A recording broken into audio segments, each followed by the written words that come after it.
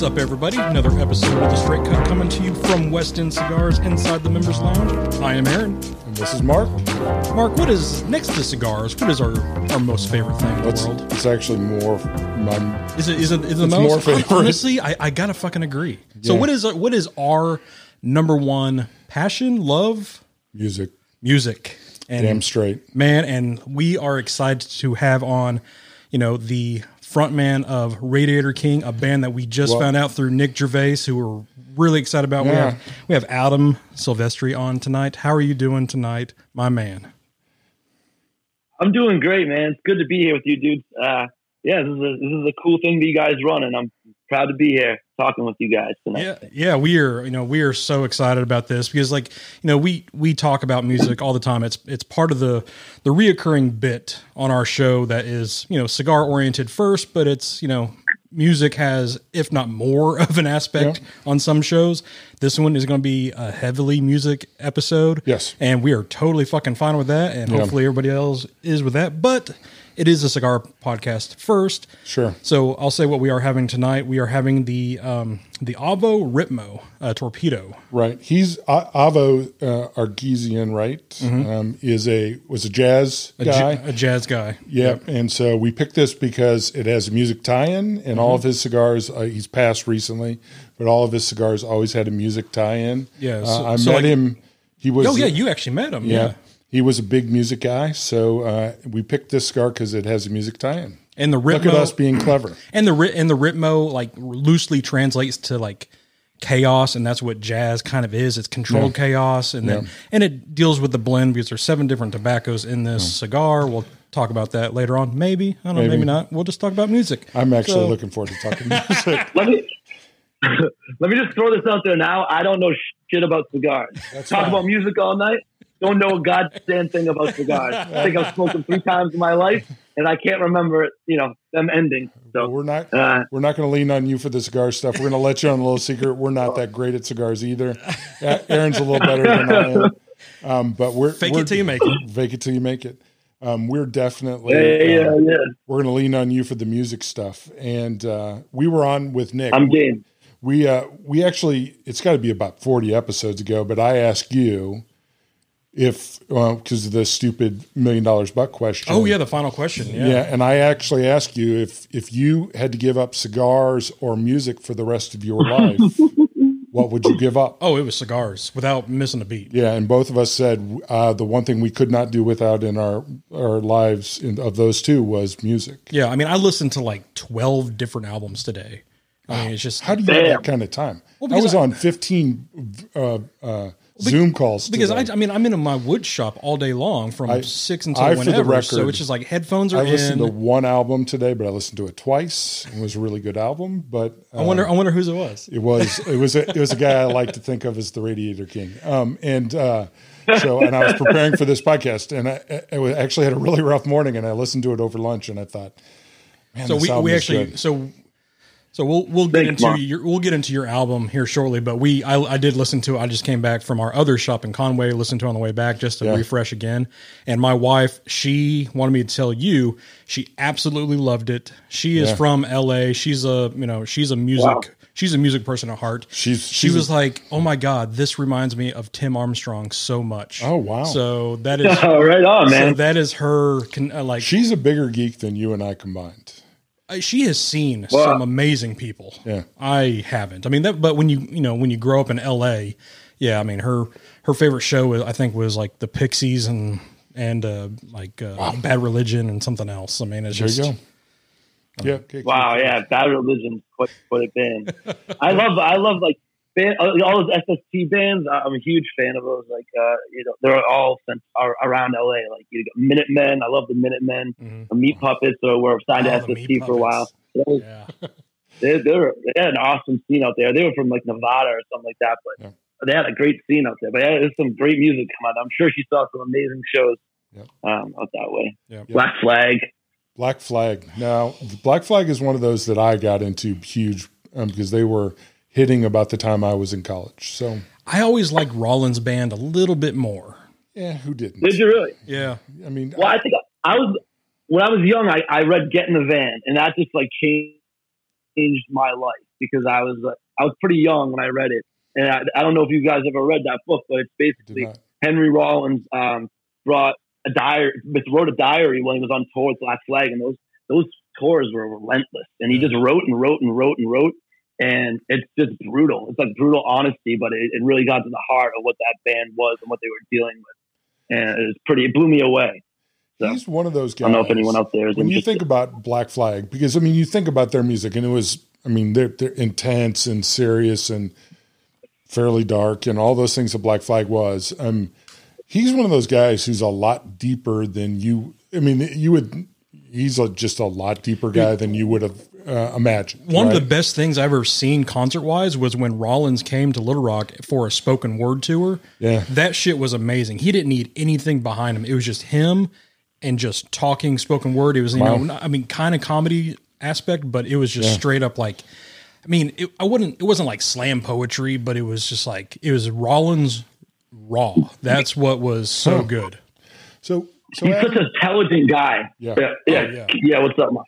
No, that's exactly right. He's one of those guys you hear talk about issues, or you hear talk about his life, and you think, okay, you just honestly, you surprised me, right? Because you think a lot of those guys exactly. I'm always surprised when I hear that guy talk. He's deep and he's broad and he's all those things. He's a good actor too. I like a lot of his stuff he acts in. So yeah. So he is great, actually. Yeah. So where did you? I mean, you know, you've been in music for a while because I know you've got several albums out. Where did you start? Where'd your love for music start? You know, give me a you know, where did this all start? You didn't start with the Unborn Ghost album. I know you've been out there for a while. Where did your love for music start? And well, I mean, just getting into music, you know, I have to thank my older brother for that. I think anyone who's really, really into music, there was always that older person in their life, who was an uncle or dad or whatever, who were feeding them albums. And that for me was my brother. I was always, you know, he was always turning me on to new bands. I was listening to Fugazi when I was like, you know, in 6th grade. Wow. You know, even before that, I was listening to some classic rock stuff.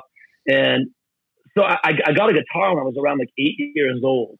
And I think, if I can remember, it was like seeing like Jimmy Page up on stage, you know, watching some live videos of him and just being like, I have to figure this out. Whatever this is that's going on, I didn't understand it, but I wanted to understand it. Yeah. I was like, this is powerful. Whatever this is, I need to figure this out and chase it down. So we got a guitar, and, you know, I just started playing, started learning stuff on it.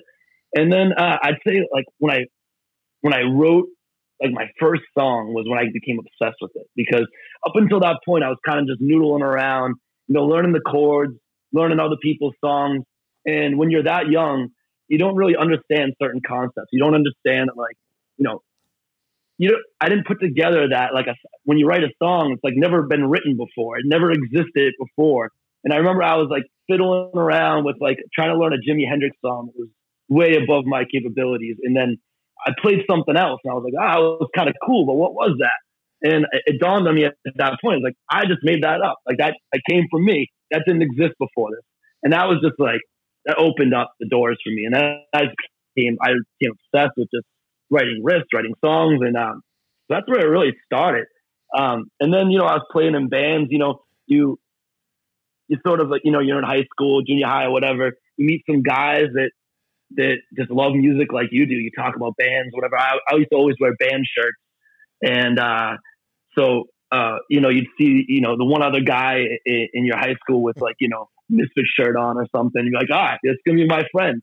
And, you know, you find the guys and, you know, they want to do something similar or listen to similar music. And then you go into a garage somewhere and you make a bunch of noise. And then, you know, then you got a band, you get your first band.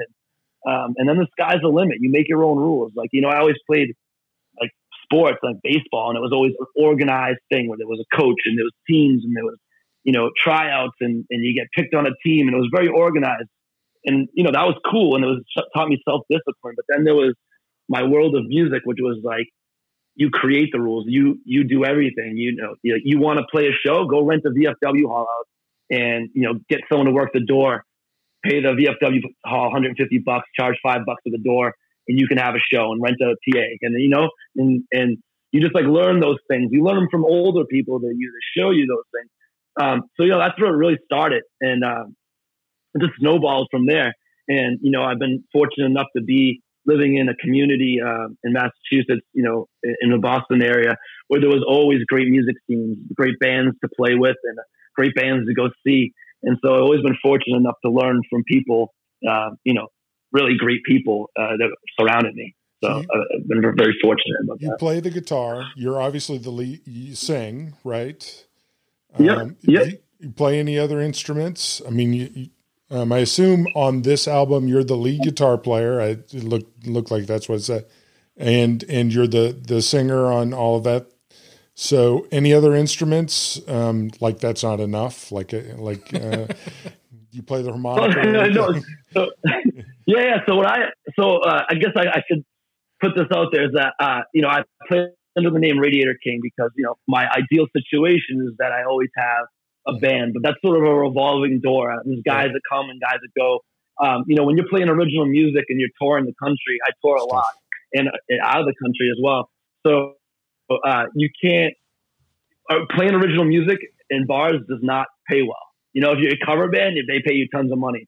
But when you're playing your own original music, it does not pay well. So if you want to get like good musicians, like serious musicians, who try to do this for a living, you just can't pay them what they ought to be making. That said, I have a big pool of great musicians that I draw from that come with me on the road, go in the studio, but sometimes they just can't go in a specific time because they need to stay home and work or whatever, So there's always a revolving door of good friends and great musicians that will come with me on the road because they love that. That's what they want to be doing. But, there's a reality of life and that doesn't always afford you to do whatever you want to do. And then when I can't afford to bring anyone out with me, I go by myself with just an acoustic guitar and a harmonica, and I play my songs that way, and they sound a lot different, but it works. And but getting back to your question about the other instruments, I play piano a bit. I write on the piano a bit. I wouldn't say I'm good enough to like play a show and perform on the piano. I play some bass. I make my demos. I always start by writing the songs and making like rough demos, and then showing the other musicians what I've made. So I'll play the bass and play some drums and piano, but I wouldn't consider myself good at any of those other instruments. But you can play them. That's kind of where I'm at. You're ahead of us, right? So I'm not going to judge that because it's the song Madame Marie, right? Where it's a piano, and is that you playing the piano? Because I'm fascinated because you wrote all the songs on this album, right? I mean, these are your tunes, right? You wrote them. That's right. Yeah. And I'm fascinated with the variety of tune's not the right word, but the style of the songs on this album because you have, for example, On the Mountain, which is a big sort of song, right? With all the backing vocals and the instrumentation and all that. And then immediately followed by Madame Marie, which is this, I don't want to say quiet, but this piano tune, which is a folky piano song. Is that you playing piano on that song? I love the variety. The variety is amazing. That's what I love in an album. That right on, man. And that's why we were talking earlier. You love the Clash. I love the Clash, and that's one of the reasons. We'll get more into that later on. But that's one of the reasons what the Clash taught me was that, like, you didn't have to just settle for like, this is punk rock. You learn 3 chords, and that's all you can do. Like, right. There's not a box around you. The sky's the limit. Whatever you are into, go fucking do it. You know what I mean? Yeah. Wherever your curiosity leads you, just go figure it out and figure out you want to do that. And the Clash taught me that because they were playing like reggae, rockabilly, punk. They had some ballads. And so like that was the first band that really taught me just do whatever the fuck you want and everyone can go screw off. You know what I mean? Right. And well, first of all, that's a guy named Shaul Ashet on piano. He's a great friend of mine, amazing musician. I wrote that song, I think, on the acoustic guitar and showed him the chords, and then he played it on the piano. So that song, that's not me playing piano. Okay. I couldn't play the piano that well. So that's what I was going to ask you. Like, you wrote the lyrics, but you had help, like with the musical composing, with your touring. No. I arranged. I arranged it all. Okay. What he's doing is just, so, there's the chords, right? Yeah. But then there's like, and I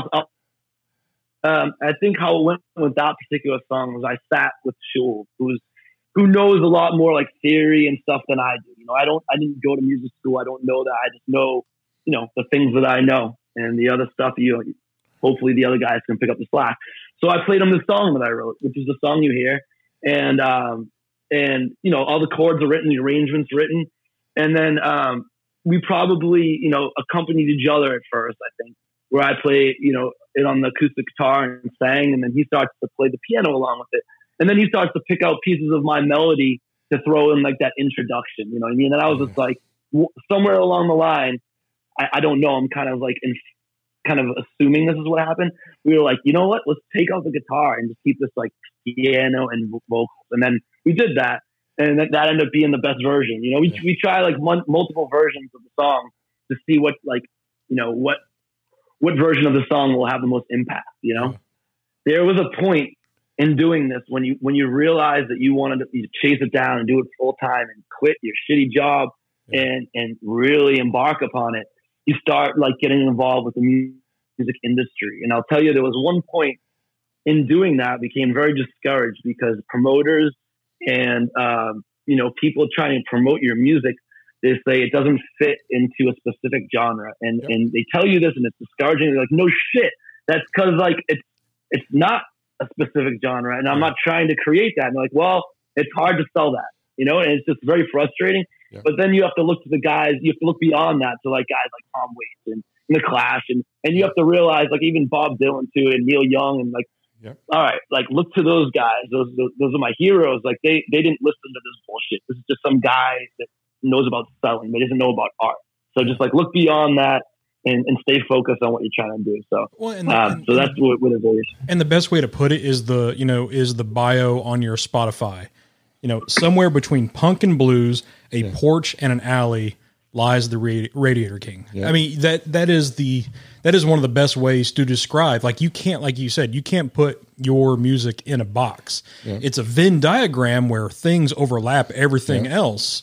But like the way your album is, the very first song sounds exactly different like the last song. The first couple of chords, the beats, I mean, it's pounding, it gets you going. Yeah. But then like the last song, it has that almost that country feel, that Bob Dylan-esque kind of that sound. And that, some of my favorite bands, all their fucking songs sound the same, and that's fine. But it's nice cool to have, too. Yeah. But it's awesome whenever you can have like the musicianship show.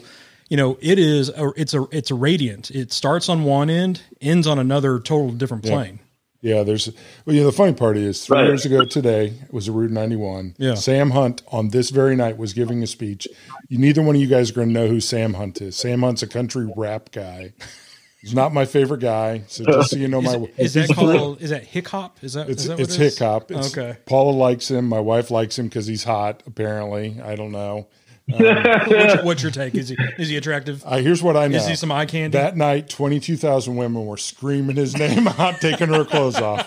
But he said, he's doing something right. Yeah, right. He's doing something right. He's making a ton of money. He said, people before us listened to one generation because that's the way, one type of music because that's what it was on the radio.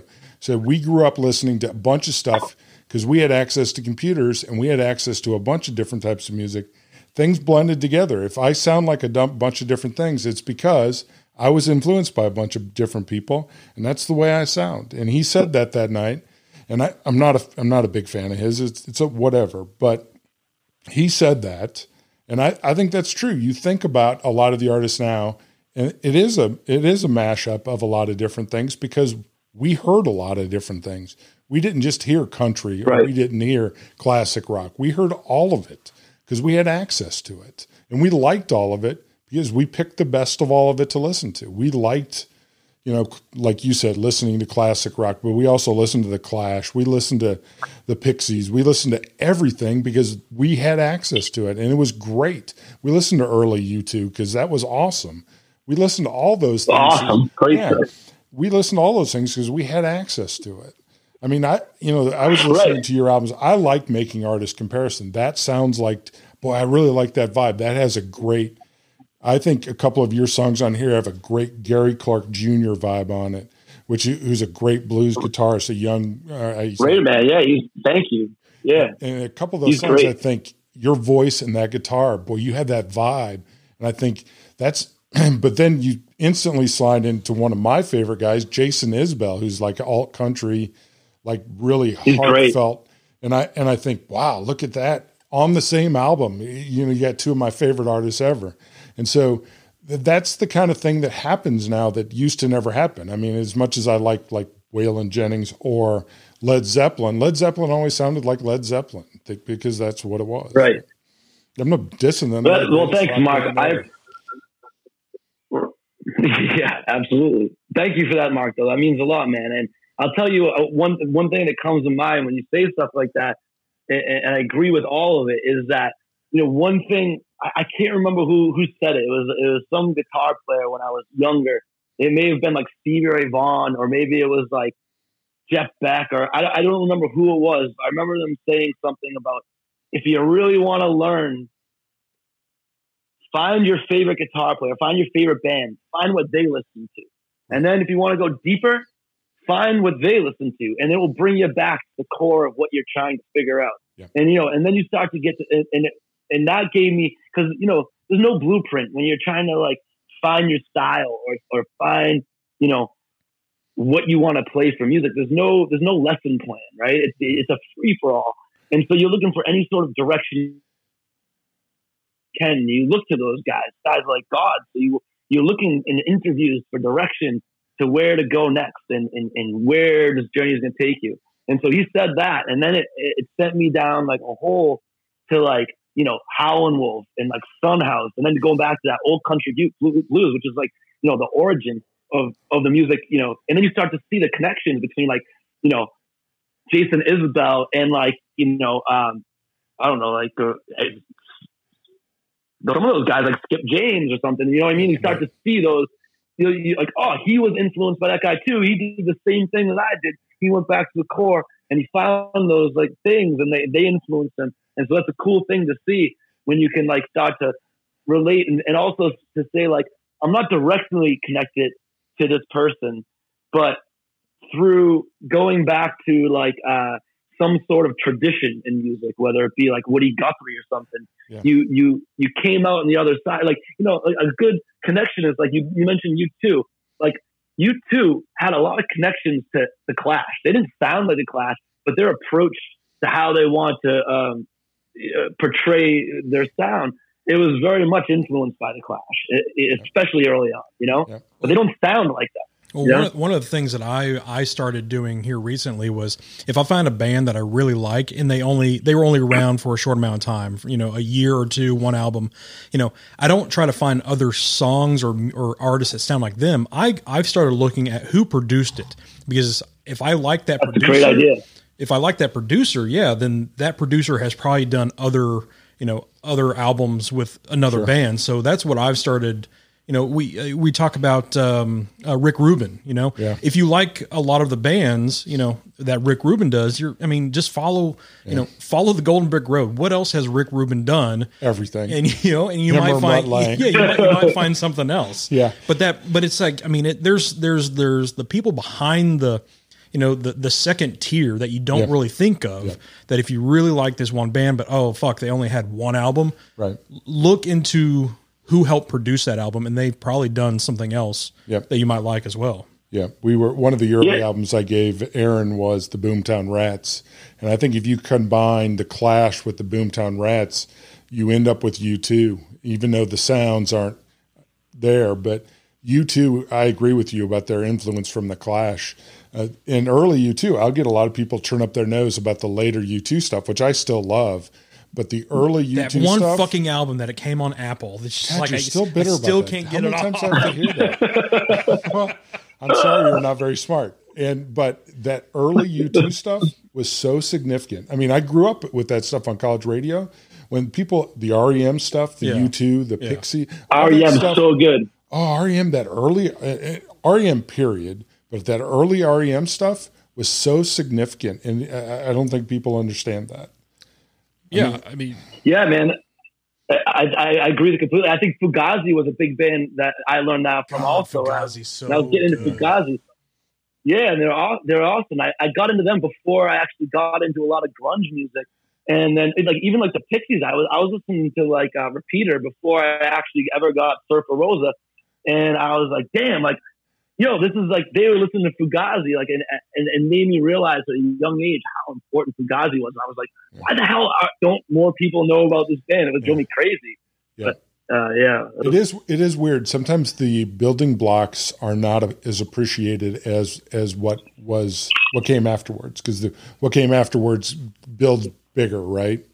But right. It is strange. So what, we've talked a lot about influences, but what are your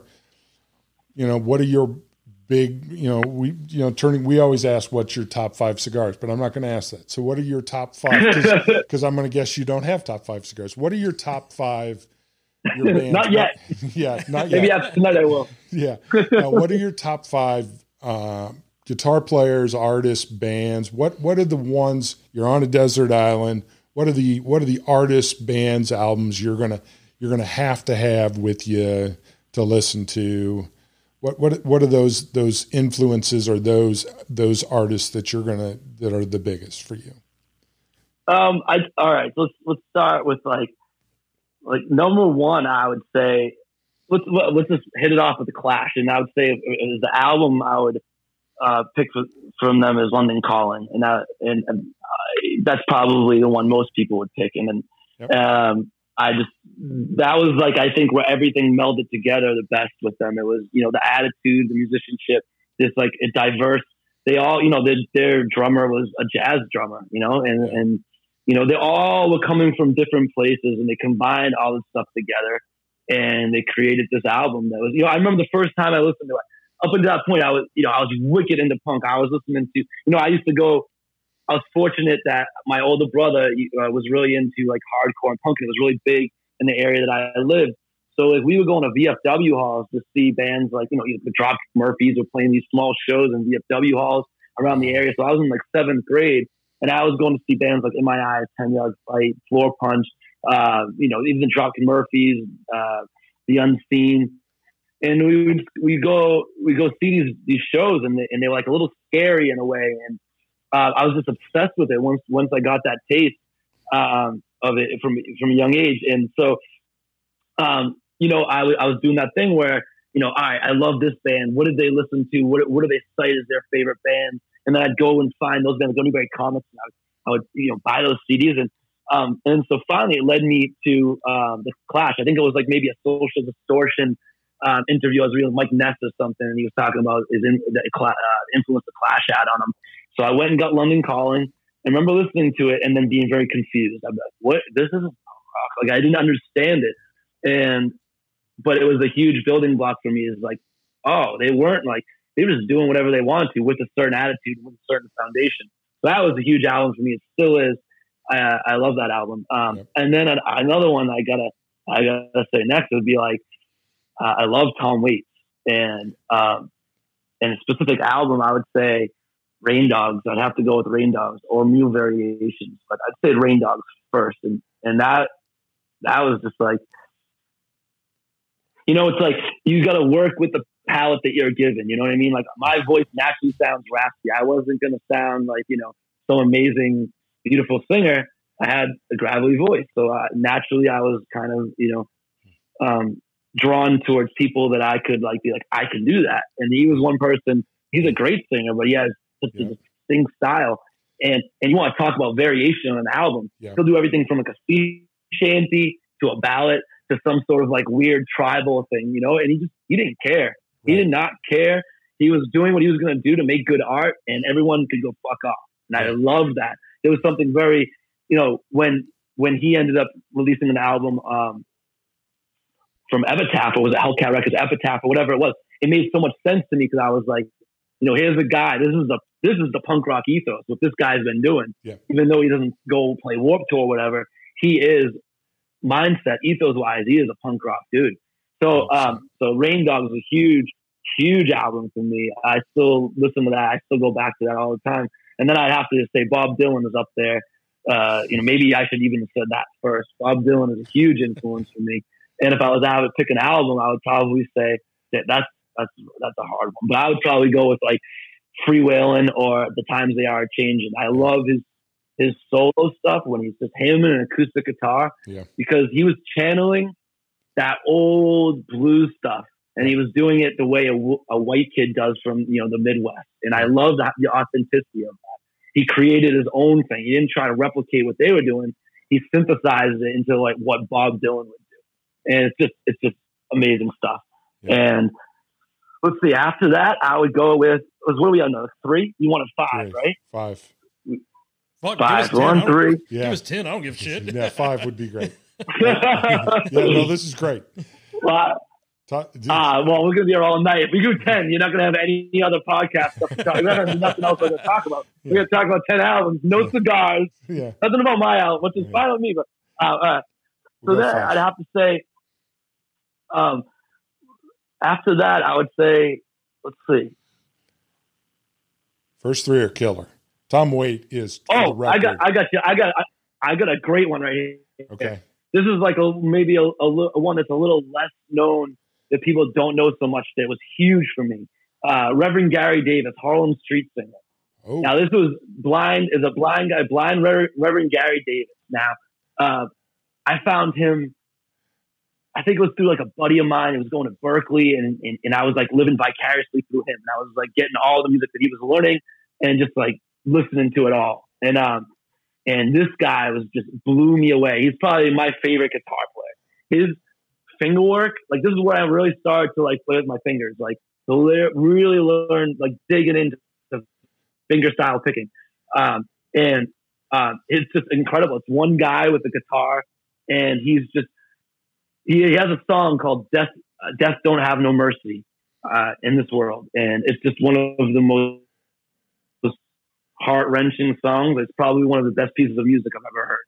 And he's incredible. And so I know what I'm listening to. But he's definitely a really, really important one for me.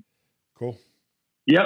Harlem Street Singer, man. Yeah, and when you hear that, you're going to be like, oh my God, there's so many, like you're going to hear a Gary Clark Jr. in that. You're going to hear so many other people, Jason Isbell, you're going to hear that. And you're going to hear so many people that would just like revere this guy. What's cool about him is that he actually, he was so poor in his life that he actually gave music lessons in Harlem for a long time. And there was people that learned from him that actually give like, online tutorials now about his music, and like, oh, I learned this from him. And then they have a whole career just because they took lessons from him at one particular time in New York City. From this guy. And then I'd say, I would have to go with like, last one. Neil Young. I'd say Harvest. Which one? Neil Young. Harvest. Okay. Neil Young. So a couple I want to call out in particular Tom Waite, who is underappreciated, and I think you're correctly categorizing him as having the punk attitude, but not necessarily being traditional punk. I think is dead on. Neil Young is, to me, one in the point about Dylan being so authentic is true. Good music is authentic. That's what it is. You may or may not like it. Yep. But if it's not authentic, most people aren't going to like it because it's not you, right? It can be pop, and some of that stuff can last for 5 minutes, but it doesn't last forever. Like Bob Dylan's going to last forever. Yeah. But Neil Young is one of those guys, right? He's just he wrote from his heart. Sometimes it pissed people off, right? But it was what he was thinking at the time. Those are good 5 ones. Want to go through the albums now? I'd like to talk about the albums. I think that'd be a good right now because I want to ask questions about writing songs. That's the black art that I find fascinating as somebody who digs music. But I want to talk about the albums first. Right. What order do you want to go in, Aaron? So let's do yours. You gave me Eric Church. Okay. My phone is acting all jacked up right now. Mr. Misunderstood. So just so Adam can hear this, because you don't know, because Adam doesn't know. Eric Church is my guy. I'm a widely varied music guy, as I've already described myself as a punk rock guy, as a classic rock guy, as a country music guy. I've seen Eric Church maybe 10 times, and And so I like sort of outlaw country as my sort of default position. We were supposed to get Jason Isbell this summer in Little Rock, followed the following week by Jamie Johnson, and COVID hit, and I am still pissed because those are two of my favorite guys I wanted to see live. I'm going to start the second part of this by how much I miss live music, and I'm sure you are just crushed by that as well. But so Eric Church is my guy. So what did you think, Aaron? So this toes the line of bro country and stadium country. Oh, sure. It's definitely stadium country. It toes the line of bro, though. But he does have that. He gives that middle finger to Nashville a lot. Yeah. And you can see why he never wins any awards. You can see why he never wins any awards, because when you tell the Academy, fuck you, you're not going to win anything, but it creates a big cult following. I mean, what do you're the choir? Church choir. Church choir. Yeah. So this album, I liked it better than the other two countries that you gave me. Yes. Yeah. I gave him Jake Owens, which is beach country, and then Jason Aldean, which is truly bro country. Bro country. Yeah. This one has some nice ones. I'll name off some of my few before I tell you my favorite one. Chattanooga Lucy. Yeah. I like that one a lot. Yep. That was my favorite one on the album. That's a good, by the way, that's a great live song because his backup singer, who's Joanna Cotton and him, they go back and forth, and she's got big. She makes her presence known. She does. Yep. Another one was Knives of New Orleans. Yeah, he opens most shows with that. I like that one a lot. Yep. But the one I went with was Kill a Word. Yep. Wow, you picked a number one song. Congratulations. Is that his number one song? Yeah, it's one of his number one songs. Oh, okay. Yes. Yeah. See, you like the guitar work on that, I know. Yes, I like the way, specifically the way it starts. The first couple chords in 20 seconds or so. Yeah. I like that. But it was between that one and Chattanooga Lucid, just because when they like, especially because I listen to everything with my headphones in, because I have my headphones in all day long. That's right. And so when you can hear it go back and forth between left and right, I love when music does that, because it gives that full stadium sound in your head. And just whenever she's going back and forth with him, I like that. But I went with Kill a Word just because the guitar work in it was just. So the one thing I don't know is that guitar work, is that him or is that his band? It's his band. He's got two guitar players. He's got and I'm forgetting the guy's first name, Driver, and he's got Jeff Hyde, two guitar players that he plays. Okay. He plays the acoustic guitars on some of the slower songs, but he doesn't play the drive-in guitars. He can, but I don't think he does. Okay.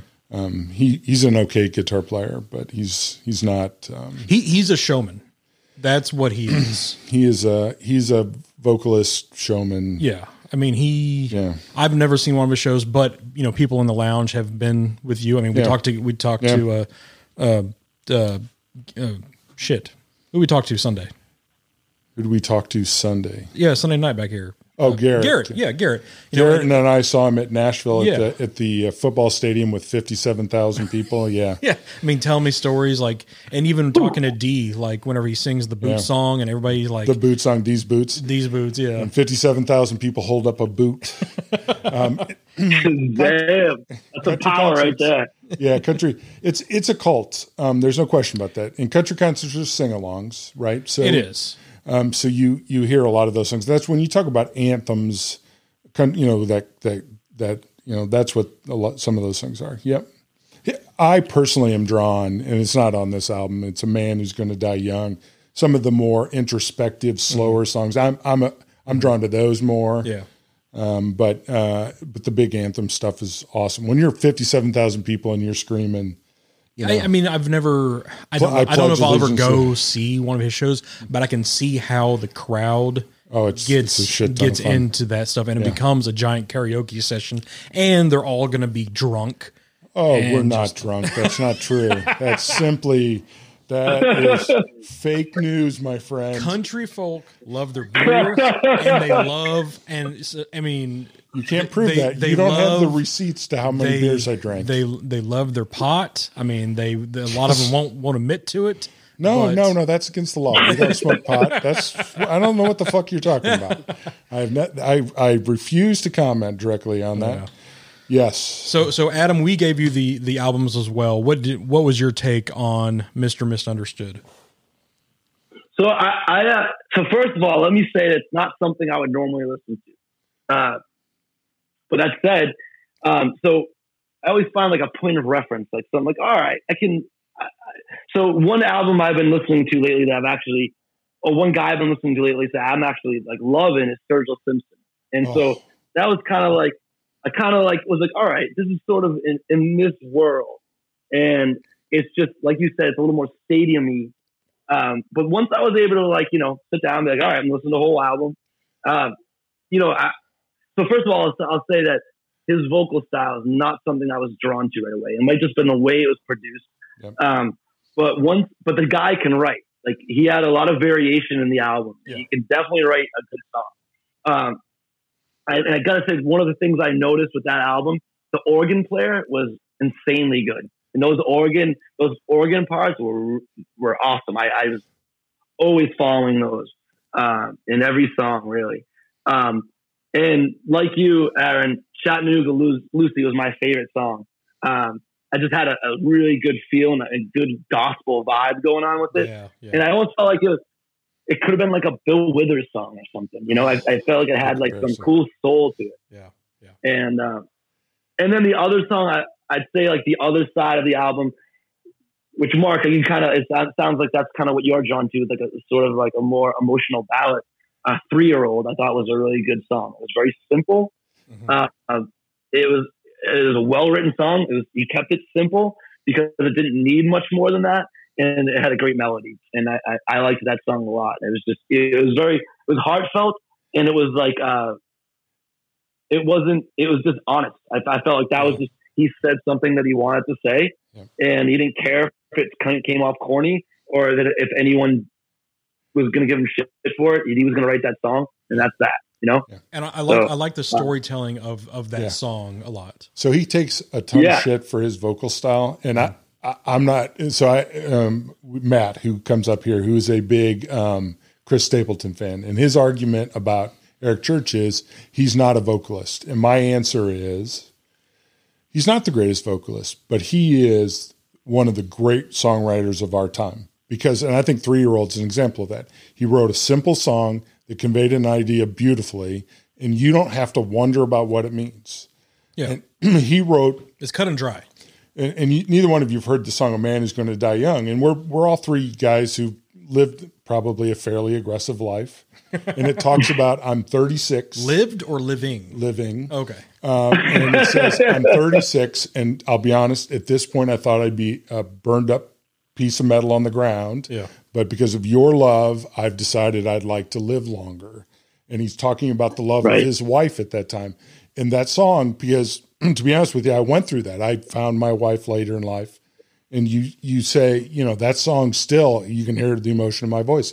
I hear that song and I weep because it perfectly catches a moment in my time where I realized, holy shit, I guess I'm not going to die a drunk at 30, right? And I'm going to have more life. And it catches that moment, and you go, how the hell did he know what was in my heart, right? That the ability to write those songs is, that's hard, right? To capture that moment. He's very good at that, right? And so that's why I'm drawn to him. 3-Year-Old's a good example of that. He wrote, like you said, he doesn't really care. And he goes, this is my song. There you go. He wrote the song about the shooting in Vegas. Yeah. And still to this day, that song, Why Not Me? Why did somebody who was a fan of his get killed at that shooting in Vegas, and why not me? Because he was there on Friday night. You ever listen to that song? And he wrote it just in one night and played it the next night. To be able to capture a moment like that, that's songwriting. That's what it's about, right? And so that's why I like him. I agree with. There are people who go, I can't stand the voice. And I'm not going to argue that point. He doesn't have, he has a Chris Christopherson voice where you just go, I don't necessarily groove on the voice, but I groove on the songs. It has its niche. Yeah. That's one of the things. Actually, to be honest, like that's a vocalist that's like really great and has a crazy octave, scale and whatnot. Like I'm not usually drawn to that, and it's guys like him who have a very like specific style, like Neil Young or Bob Dylan or whatever. That's like they just kind of do their own thing. The way they talk is the way that they sing, and he does that, and it's just going to be a type of thing. It's like you can have the people that revere it, and it speaks to them, and there's people that can, it doesn't.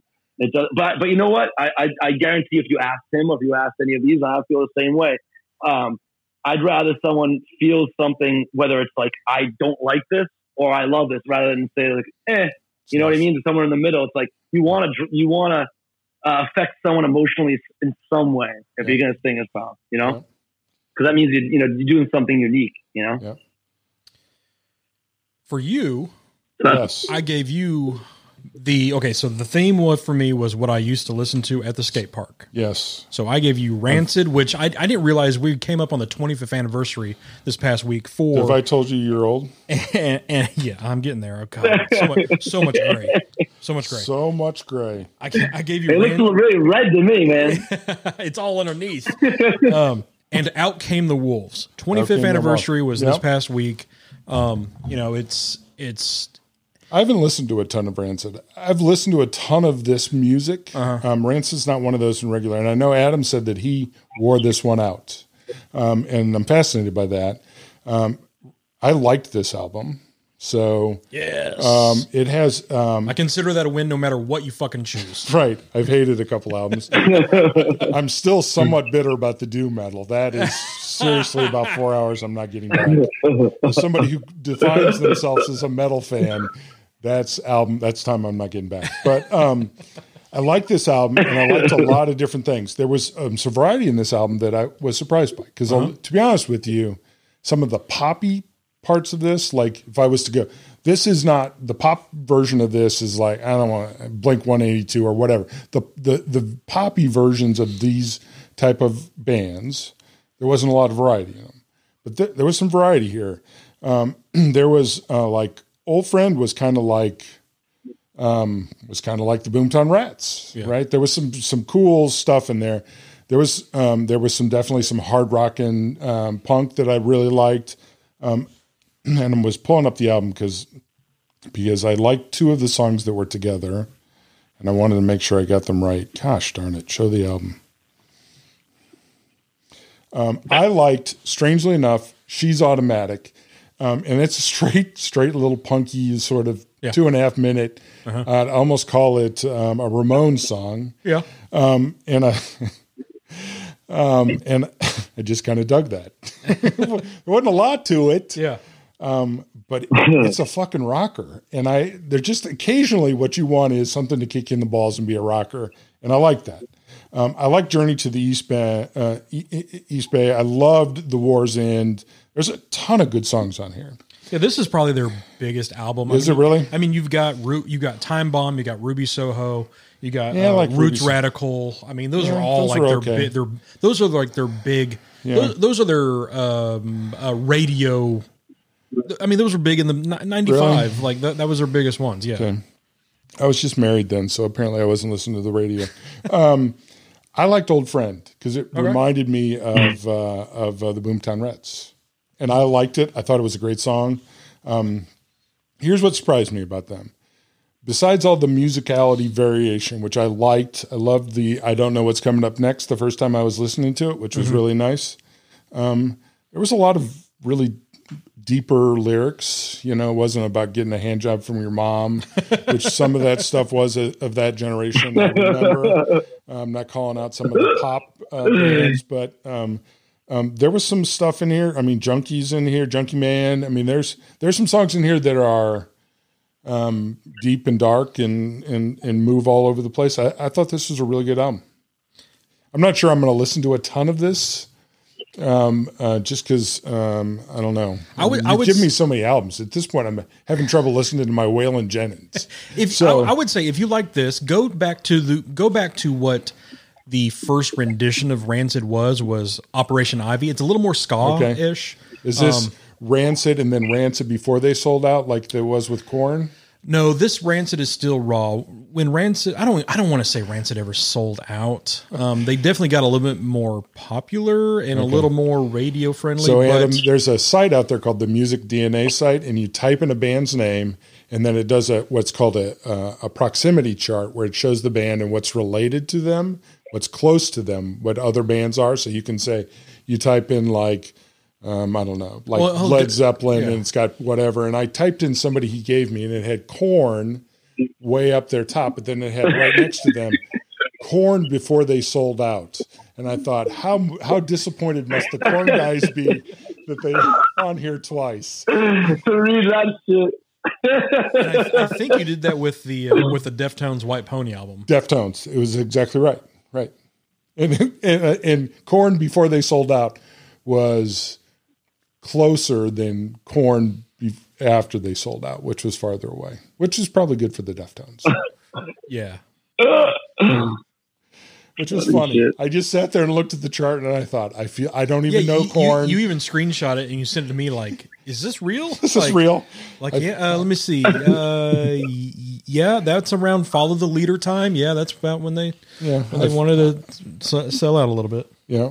But I mean, I'm all for making money. I'm not against making money. I mean, good is still good. It's like I went kind of like down a what is it? What is it? Like my wordsmith is gone. Rabbit hole, like a guilty pleasure. I had some guilty pleasure music this week. I listened to a lot of fucking Limp Bizkit this week. Really? Because I thought you were going to say BTS. It's just, I love BTS. $3 Billy. I listen to that one a lot.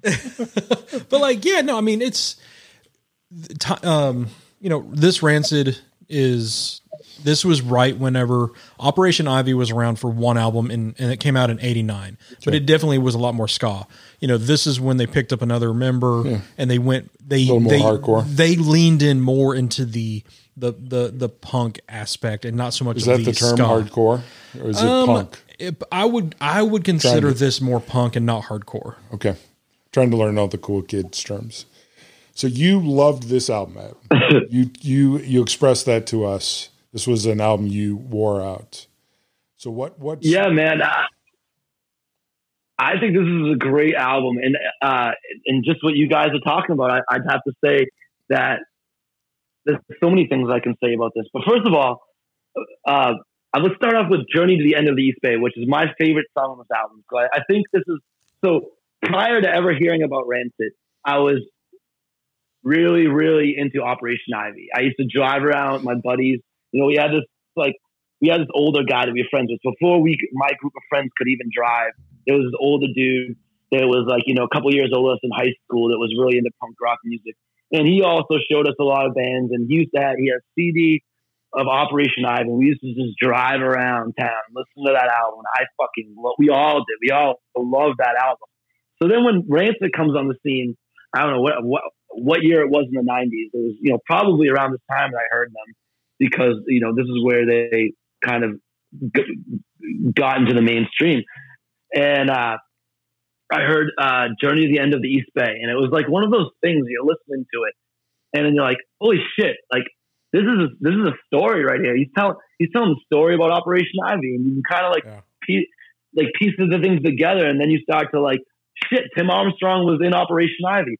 Oh, goddamn, like this is what he's talking about. And that song had a profound influence on me, because so here you are, you got this band that I think it's an amazing song on its own, and then there's like different layers to songs. Like that's just a great song. It's just the melody of it, the musicianship, but then there's like this thing that happens with songs. Like you don't have to know what he's talking about. I remember the first time I heard that, I just knew there was some sort of importance about the story that he was telling. I was drawn. I was hooked. I was drawn into it, and I knew that what he was saying was important. It was about the urgency in which he said it. There was authenticity in which he sang it. And I just knew, without knowing what the particular story was at that time, that it was something I needed to know. And then you go to the next layer, which is like what the song is actually about. And then once I heard that, I was like, wow, this is awesome. Like he's telling a story about a band that I loved, and that just blew me away. So I gotta put that up there at the top. Right? I haven't listened to this album probably in about 10 years. So when I went back and listened to it, I listened to the song, and I was just I went for a walk and I just put it on repeat, and I was just like getting chills up my spine thinking about it brought me back to that. And I gotta say, like, this album is very authentic. Those guys, they weren't like, I think, you mentioned like Blink-182 and like pop punk stuff. Not that that's not authentic, but there's something sort of like a little bit like, I don't know.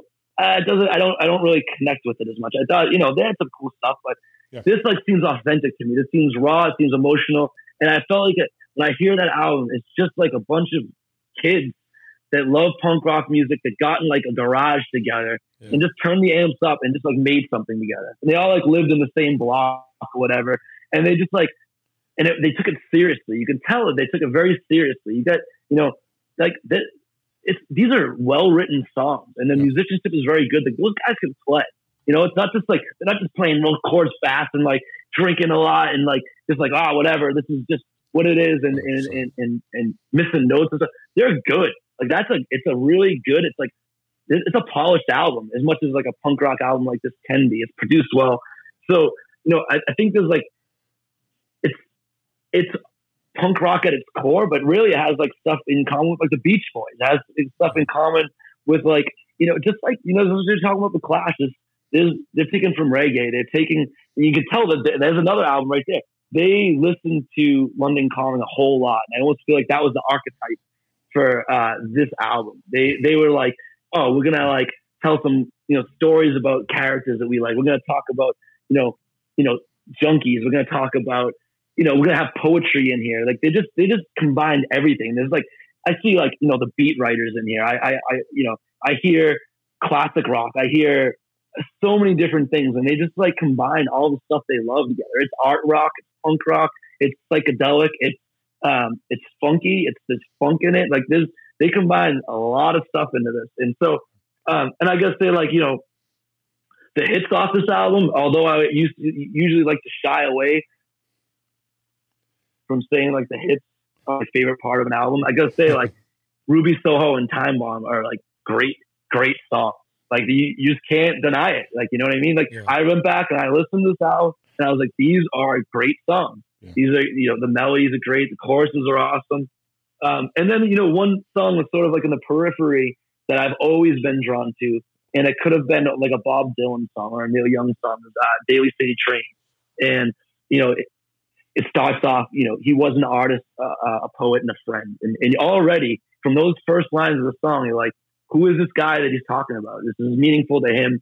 I want to know what this guy's about. And he's talking about, some guy who knows who he is, but it's real. It's like it's a story. I think like as a songwriter, you're looking for someone that has human values, that sort of like lives with a certain type of humanity that we want to like, that we all want to like have, but it's hard. It's hard to live a certain way because, of what that usually means in life, whether it's, you're homeless because you were so idealistic in the way that you want to live that you can't have things, material things or whatever. And so when you see people that do that and there's a song written about them and we sort of, we mythologize that, like, that's like, we learned that from Bob Dylan. Bob Dylan did this a whole lot. And they're doing that here with this guy that they're talking about, this friend of theirs. And it's just a beautiful song. It could be a folk ballad, a traditional folk song written way back when. And it's cool that they, were skilled enough in songwriting to have stuff like that on this album. Yeah. So, this isn't a simple album at all. There's a lot of albums, punk albums I go back and listen to that I really like, and they're cool in their own right. But you go back and listen to it like, all right, this is simplistic in nature. But this album is not simplistic. It's complex. There's a lot going on, and it's raw and it's genuine. No, I mean, like Ruby Soho and Time Bomb, if you're going to put it into like the punk time capsule, those two songs go in. Yeah. I mean, and what I like about punk music so much is that you don't have to have a good voice. Tim Armstrong's voice is not the greatest. It's rough. It's gruff. But it's awesome though, isn't it? It is awesome. I mean, you could have that smoker's voice and be a punk artist. it's an idea that what makes punk music so good. I mean, we've said it so many times. Little Richard was honestly a punk artist because he went against the grain so many times. He just happened to be in a different type of music, but at the root of it, if you put those same fucking lyrics on a Rancid back, musical stuff, that's a fucking punk album right there. Just because it's not so much the voice, it's not so much the music, it's the words, it's the way that it is written down on paper. That is what makes punk. Yeah, and it's just like with like the London Calling or Sex Pistols or whatever. I mean, it's an idea. It's what makes London Calling great. It's what I enjoyed about this album because the songwriting was great. And I agree with you. I think the songwriting part of this is what appealed to me, and that's what separated this from a lot of the stuff that I've listened to in this era. Was the songwriting was strong, and I agree. I think top to bottom, the songwriting was very strong. And there's so many subsets. It was interesting. It kept your attention. It was like you said, you were drawn into the storytelling, and that across genre.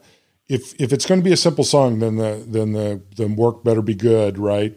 But that's not what this was. These weren't the storytelling was right on. So I thought.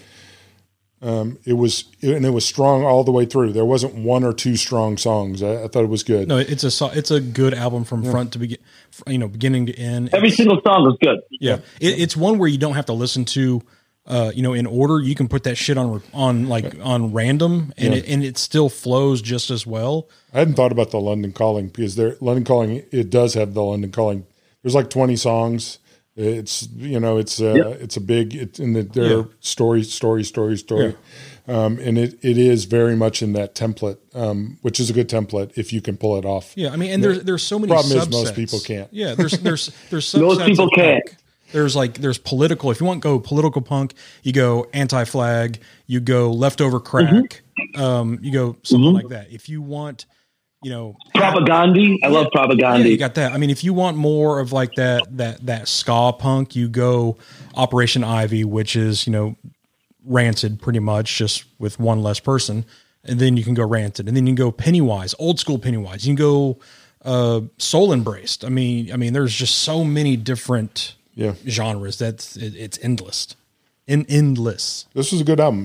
This was a fun one to find because I hadn't heard it before. Yeah. This was definitely good. And once again, I'm a songwriter guy. So I mean, to me, one of the reasons I'm drawn to folk music and country and folk first, and a lot of that stuff is I like the storytelling part of that. I want you to say something interesting to me. Yeah. And that's why I was drawn to this album. I mean, this is a strong songwriter's album, which is unusual to find in a punk avenue. Yeah, just a lot of the stuff you listen to doesn't have that strong of songwriting. And this is strong. This is really strong. There's so many albums out there that if you just read the words, it's fucking poetry. It's just the way it's delivered is a lot different than what a lot of people. This one's strong. This one, you don't have to read the words. You can listen and you get the story. They deliver the story very strongly as well. And that's the London Calling beauty here, right? That's the thing the Clash could do is they translate. You didn't have to like dig. It was beautifully told as well. Yep. Oh, one last thing that just popped in my head when you were talking about the poetry of this album. It is something that I had never heard before. I heard this album. It reminded me about this. In the song "Junkie Man" off of "And Out Come the Wolves," there's like this poem, right? And it was like this word association poem, and I had never heard anything like that. It's a spoken word thing in the middle. I think one of their friends had written it. Actually, it was this poem they put, and it's this poem about "And Out Come the Wolves." I can't remember what it does, but that was the first time I was ever like, they're using like word association to like paint this really abstract picture. And that was like important for me to like, I'm like, what are they talking about? I don't know what they're talking about, but I'm drawn to it. There's something, it ignited some sort of curiosity. And now I read tons of, poetry books now and stuff like that. And I gotta say, like, that was the first time I ever heard something like that. I was just a little kid and I was I was blown away by it. But yeah, I mean, this album goes into the top 5 punk albums of all time. Arguably, maybe even for me, top 5 albums that has been around for me. Okay, but yeah, I would makes understand. sense, man. I would understand. It's the right. I always say the top 5 is always got to be generational, right? Because it's got to be.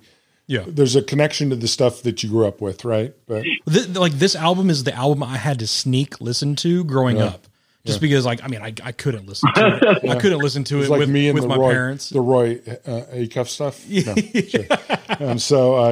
So that's not exactly true. I guess I'm not that old. But yes. Well, so we had a third album. We had a third album. We had a given to us by Nick Gervais. We did. So we had Radiator King. Yeah. Unborn Ghost that just came out a little over a month ago, August 20th, 21st, something like that. 20th. Right. That's right, man. Yeah. 21st. Congratulations. Way to release it during a pandemic. That's not, that probably wasn't the original plan. Probably didn't know that there was going to be a pandemic. But, so Nick I did not know. Yeah. So I had never heard of you or your band before we met Nick, and he said, "Hey, I have this buddy of mine, you know," he knew that we did the whole music thing. He's like, "Check it out." And we're like, "Okay, cool. Yeah. Yeah, we'll check it out." And then like we listened to it and we're like, holy shit. Like you actually gave us like a real musician album, not just like one of your friends' garage bands kind of thing. Right. So before you want to go ahead and choose what songs we like, and then we can dive into the album. Well, I thought I'd go through. Let's just do a classic review of this. Yeah. This is an album that we were given. So I listened to this. First of all, first time listening through it, the variety on this album is strong. Couple notes I got through it, and I mentioned this earlier. Jason Isbell, Gary Clark Jr., who are of my current artists, probably top 10. The Gary Clark Jr. vibes are strong in a couple of these songs, and those are particularly stand out for me. I saw the song. I saw the second song on here is Raylene, which is Gabe Lee has a song Raylene, and it actually starts very similarly, but it takes a different turn, and I like that song a lot. Yeah. This song is up and down and has a lot of variety. I particularly, and I texted or I emailed Adam this, Haunts Me Now, which is the first single, I believe, immediately struck me as a song that it's a gripping song. It got me going. I like No Home, which has got it's a beautifully written song. There's a lot of songs on here. Madame Marie, I've talked about earlier on the show. The piano part of that, and it's a quieter song. I dug the hell out of that. But the song that I love, that I've fallen in love with over the last couple of days, and I've kind of listened to on repeat, is "Roll the Dice." It's just a cool song with just the storytelling in that.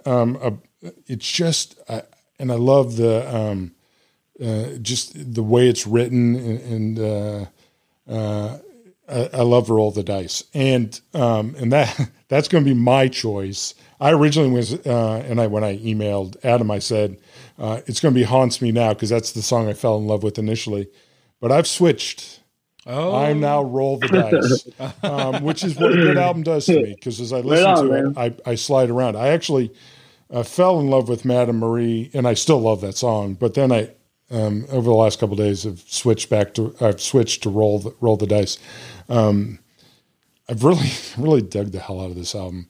Thanks, Mark. I appreciate that. And we said this about Rancid, and I've said this about Eric Church. 3 songwriter albums, and we're going to talk about songwriting next. The cool stories, one and all, and I've enjoyed digging in and hearing the lyrics and all that. And I want to hear about how you write songs, but I've picked Roll the Dice. So with me, the way this album starts is different than the way it ends. I've already said that. If I had to choose one word for this album for me, I would go with haunting. Just because the lyrics, the musicianship, everything, it strikes a chord. there's some songs that is, I don't even know if you're singing at one point where I got a lot of spoken word and music was just happens to be behind you. Again, like I like the Roll the Dice, Light of My Soul, the way it ends, like just that almost like I get that Bob Dylan-esque off the Light of My Soul. But the one that strikes the chord the most for me, which I've probably listened to 50 times by now. On the Mountain. Yeah, I knew you'd dig that one. Fuck. Like the way did you have a choir behind you on that one, or was it like just how'd you do that? Yeah. I wanted to ask about that. How'd you record out? That was man, I'm smiling thinking about this. That song, so we got it's two like gospel singers that so the buddy I told you, the piano player Shaul, he plays in also like a really amazing like cover band that does these like huge events, and these two girls that sing in that band, they're just two gospel singers from the hood, and they agreed to come and they did those vocals. They were incredible singers. So on the Mountain, I got a biblical vibe. I'm going to say a lot of Abraham, making that decision with Isaac. That's what I'm spot on, man. Really? Fuck yeah. All right. Spot fucking on. So what happened was, I'll tell you, I don't want to interrupt you. Keep on going. No. I can't believe that you put that. It had, okay, take the lyrics out, the music alone. That's why I say this album had that haunting vibe for me, because it felt like, I know, like Lord of the Rings esque, like I'm climbing a mountain and I can just hear that shit in the back of my head going up. I can see the wilderness in front of me. I can see that. But then when you dive into the lyrics of it and you actually listen to the song, then it's like, okay, I'm getting the Abraham vibe where you with the Bible where's that you have that inner turmoil, you had that choice, you have that decision you have to do, and then you have the Isaac vibe with that as well. So evidently I heard the right thing. So it's just like whenever I can blind taste a cigar correctly, I'm glad that I can blind listen to an album correctly. So all right, so now that you know that our stuff, dive into your newest artwork, dive into this album of how it did. And if you want to start with On the Mountain, you can do that.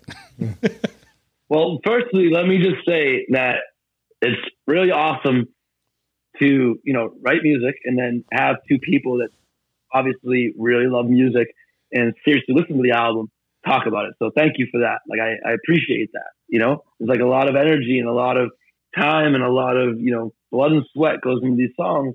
And in this day and age, you wonder what the listening capability is of people these days, So I appreciate that. Thank you.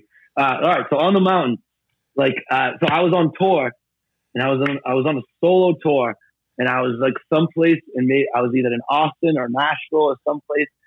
And after the show, there was a guy who came up to me, and he just started talking to me. He's like, I heard your music on the venue's website, and it spoke to me, and I wanted to come see what it was about. And so we started talking about music, and then we got into like books. And, I could tell that he was like, he knew what was up. This dude was cool. He was a very like, he had similar tastes.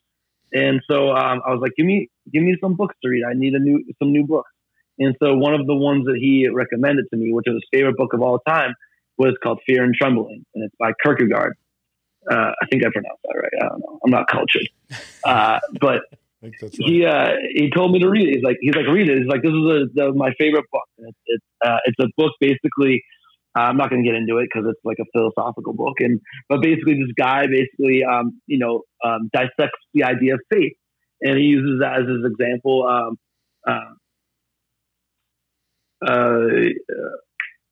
Abraham going to Mount Moriah with his son, and that whole biblical dilemma.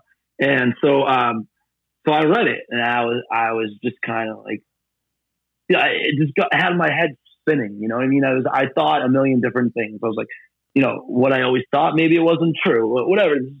It really affected me in a profound way. So, you know, I went to the library down the street from where I was living in Bed-Stuy in Brooklyn, and I just would go there and I would write, and I would just not stop writing. And this book just like invigorated that in me. And so I would just write and write and write and write and write. And this is the first time I ever constructed a song like this. And so I just sat at the piano, put the notebook up, and played these chords, and then it started to like fall into place with certain lines and stuff. And then, you know, I realized I kind of went down this tribal path that I want to sort of, you know, take it, because I felt like that was the appropriate way. But the lyrics came first in that song, and everything sort of evolved around the lyrics, even the chordal structure. And like I said, I don't really know what I'm doing on the piano, but I do write a lot on the piano. And when I showed to my friend, Shaul, who played all the piano parts on the album, I showed him the chords I was playing and the timing. The timing's really weird. And the chords, he's like, I don't even know what chords those are. He's like, I was like, I don't know what they are either. I don't, but this is them. And so, you know, it took him like a minute. He's like, I don't know what that is, but I'll play that. And so, you know, that's how this song sort of started. And, you know, it's a weird song. Like, but some people really like that song, but you know, that's not the song that's gonna like, it's not the song that all the girls are gonna be cheering for in a stadium someday. I'll tell you that. But you know, I was proud of that song because I felt like it articulated something in a certain way, and it was and it accomplished, you know, everyone involved. You know, Brian Viglione was the drummer, and I feel like he did a great job at getting that like tribal sort of like, it's almost like a mix between like a tribal and like a hardcore song or something. Yeah. And he just like the energy is there, and it's like we just with those guys, I accomplished getting that emotion, which, you know, I was trying to evoke with the song. So I'm glad you noticed it, man, and I'm glad you noticed that storyline that was going on there. So it's cool. You know what, and what you just said, like, you know, the drums in it. The drum is what I first picked up first, and then it really does go with the lyrics on it and with the symbolism, because it's a menacing drum beat, because going back to the biblical side, it was a menacing thing that Abraham was having to do, and it just fits that persona of that song so well. Yeah. I mean, it's bread and butter. It goes together so well, because you couldn't have, you know, the happiest tune on something that was so, you know, fundamentally dark and deep with that subject. You had to have that dark core of just that, like you said, that tribal, that methodical beating in the background. It was the heartbeat that just went through the whole song, and then you throw it over the top with the gospel singers. Shit, just like boom. No, I heard that song. I knew you dig it immediately. And like I said, the black and white of Madame Marie right after it. But that I heard that song, and obviously the drum is the first thing you hear on that, and enjoying that song. And the first thing I know is, first time I heard it, I knew that's the song you were picking, because that's the song that I knew you'd be drawn to. I enjoyed that song a lot too. It's funny. I thought you did a great job of putting the songs in order, where there was that natural play in the album, and that was great. Do you that becomes? Go ahead, Mark. No, you go. I want to hear. Oh, I was going to say is when song order becomes very important when you have an eclectic batch of songs. You know what I mean? You have to really pay attention to like what songs you're putting next to what, especially when you're making an album. Like I even I release singles and whatnot, but I make an album. Like I put a collection of work together because there's something that correlates them together, and there's a story that's happening. Even though it may be subconscious, it's like up to you when you finish the body of work to look amongst all those songs that you created and figure out how are they united? Where's the storyline? Where does this take me from one point to another point? And how does it work? And how does it flow? And when you have a collective songs, I think the order is very, very important. So I'm glad that you think it works. I mean, one of the things, ironically, that Eric Church says is that one of the things that's most important to him is that people value that album together as a unit, because that's, to him, one of the most important things. It says, because that's what the true music people value, is that unit together. The individual songs are great.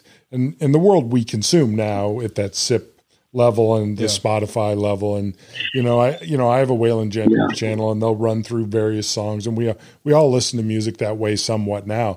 But when I really want to get into an artist, I want to listen to an album front to back, and I don't want to shuffle. I want the order that they've picked. Right, when I listen to an album, I want to listen to Led Zeppelin, 4. I want to listen to it right in a row. Right. I want to listen to the order that they put it in for me. So, Houses of the Holy needs to be listened to as a full album. Right. You know what I mean? It makes sense. On the Mountain, you wrote from the lyrics first. So one of the things that fascinates me, and I've been listening to a lot of podcasts with songwriters, right? Rick Rubin has a podcast called Broken Record, and you hear these people talk about how they write. So how do you write songs? Where do you start? Do you start with the riff first? Do you start with a melody? Do you start with an idea? Where do you start? You wrote, several songs here. You've probably written hundreds of songs. So where do you start with an idea? Yeah. Is it always different? Is it the same way? How do you write songs? Oh man, there's so much I can tell you about this. It's chaotic, man. It's different all the time, and there's something that I read about that Joe Strummer said a long time ago that I read, and he said, songwriting, it's difficult. He's like, you're a detective and you're looking for any sort of clue to take you a certain direction that you can. And I think that's like a good way to like sum it up. Any sort of, cause like what you're really trying to do is you're trying to like tap into some like subconscious thing. You're trying to I should be careful in saying that, because I'm a person, I've had a million jobs over my life, and like I'm a person that believes like you go to work to do something if you want to accomplish anything. So I'm not one of these people that says like you sit around and you wait for a good idea to come. I don't believe in that. I don't believe that's the way things are done. You go to work. Like if you need to write songs, sit down for 8 hours and write. And you might not have nothing, but you go to work to do it. And then all of a sudden you're given like a golden token. All of a sudden stuff just comes pouring out. Maybe it's like on the 9th hour, or maybe it's like that 8-hour day you accomplished nothing, but you did accomplish something, because the next day you pick up a guitar for 5 minutes and all of a sudden the song comes to you. So it's different all the time. And when you just spoke about writing the lyrics first in that particular situation, I it was almost like I did that on purpose in a way, because you don't want to write the same album twice. You don't want to write the same song twice. So in order to like change up your system, you have to kind of throw a wrench in what you've been doing, and it forces you to like sort of make something in a different way. And in doing so, you construct a song that you maybe wouldn't have been able to construct a year prior or whatever.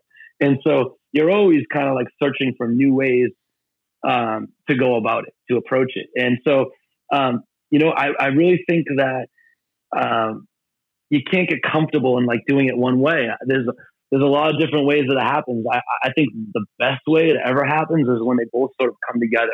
When you sit down to write a song, and something, the words, the melody, the chords, they all sort of come out together.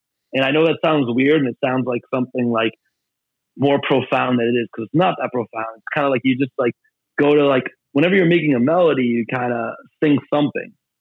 So you gotta say something, whether it's just syllables or whatnot.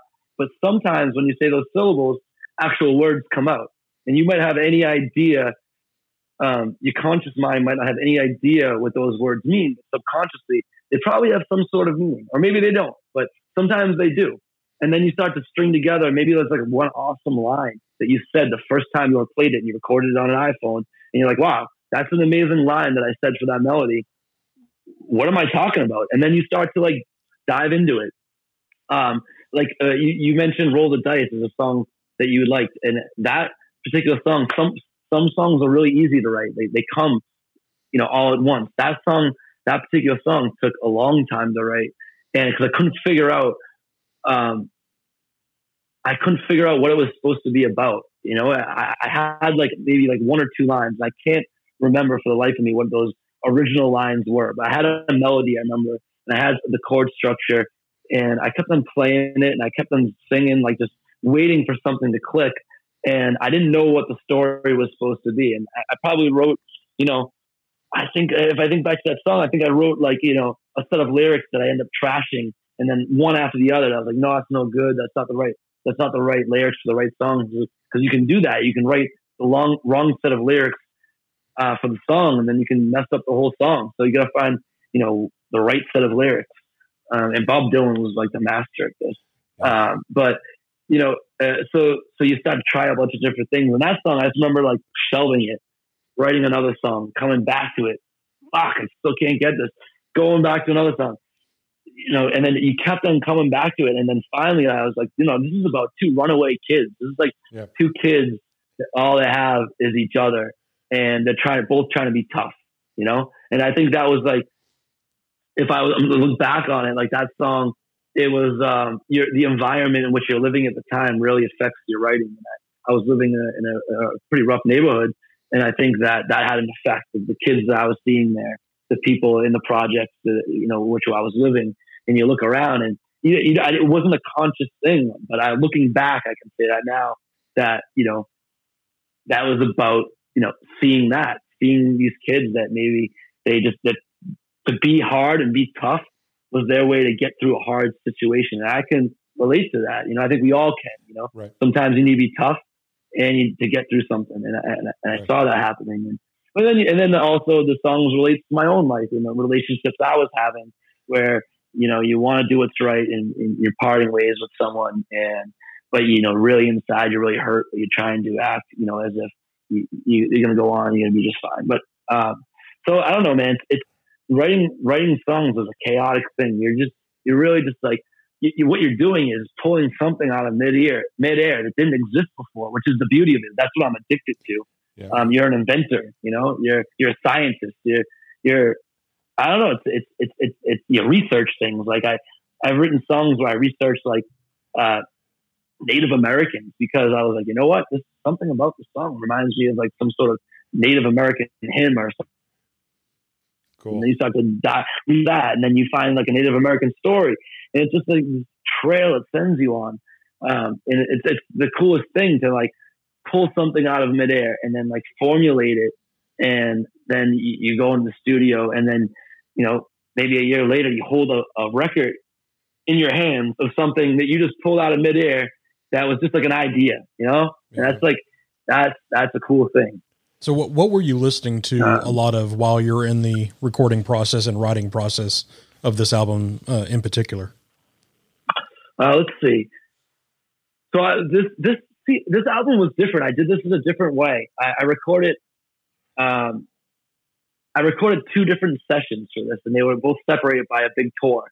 So it was like I did 5 songs in one session in one studio with one producer, and then when I got back from tour, I went to another studio in a very different atmosphere and recorded another like 5 songs or 6 songs or whatever it was.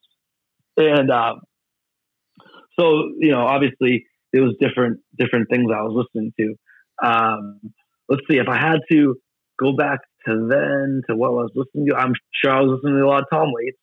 I'm sure I was listening to, you know what?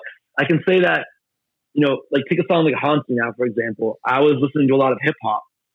One of the guys that toured, the bass player, he was really into hip hop. He played on some hip hop albums, like Jurassic, I think it was a Jurassic 5 album. He had played on, so he was like really like big on hip hop. So when it was like when he was in the front seat, he would play a lot of hip hop stuff. And I was really digging that. I felt that, it spoke to me at the time. So I was really into that. And I think that's why that song went in that certain direction. There's definitely like a hip hop vibe going on with that song. And then I was also listening to a lot of Nick Cave, if I remember correctly, which is probably where you get something like On the Mountain, that like dark, sinister sort of thing. Yeah. I was also listening to a lot of like Hank Williams, I think, at the time too, bringing it back to the country thing. I listen to a lot of stuff, and one of the cool things about going on tour is that you're in the van with a lot of other people, and then you stay, like, we don't stay at hotels, we stay on people's floors. You know, like the people that maybe another band or someone's put on the show. So you're not only listening to like whatever music your buddies listen to in the band, you're listening to at night, you know, when you go back after the show, whatever those guys are listening to. So they're always turning you on to new shit. And I'll say, like, you know, one of the things I've always liked about touring down south, which I've done a lot of, is that if you go back to like the roots of a lot of, you know, musicians down there, a lot of the really good musicians, they still learned how to play music in the church. You know, like a lot of them, their first influence, their first like introduction into music was the church.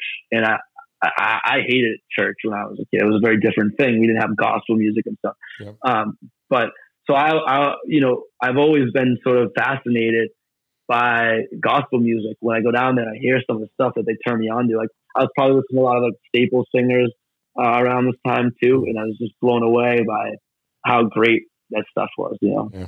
So we like our listeners knew what we were going to be talking about this week, and so a bunch of them, you know, listened to it, and they sent me messages through Instagram, and one in particular, which we actually got an album from him earlier in this process that we went over. He gave us The Sword to listen to, which is amazing. If you should know who The Sword is, but if not, definitely check out The Sword. But he said I don't know that is. I would check it out. Yeah, check out The Sword. It is great. But he said, I got a lot of the Gaslight Anthem out of this, and I was like, dude, yeah, that is like, I definitely see that.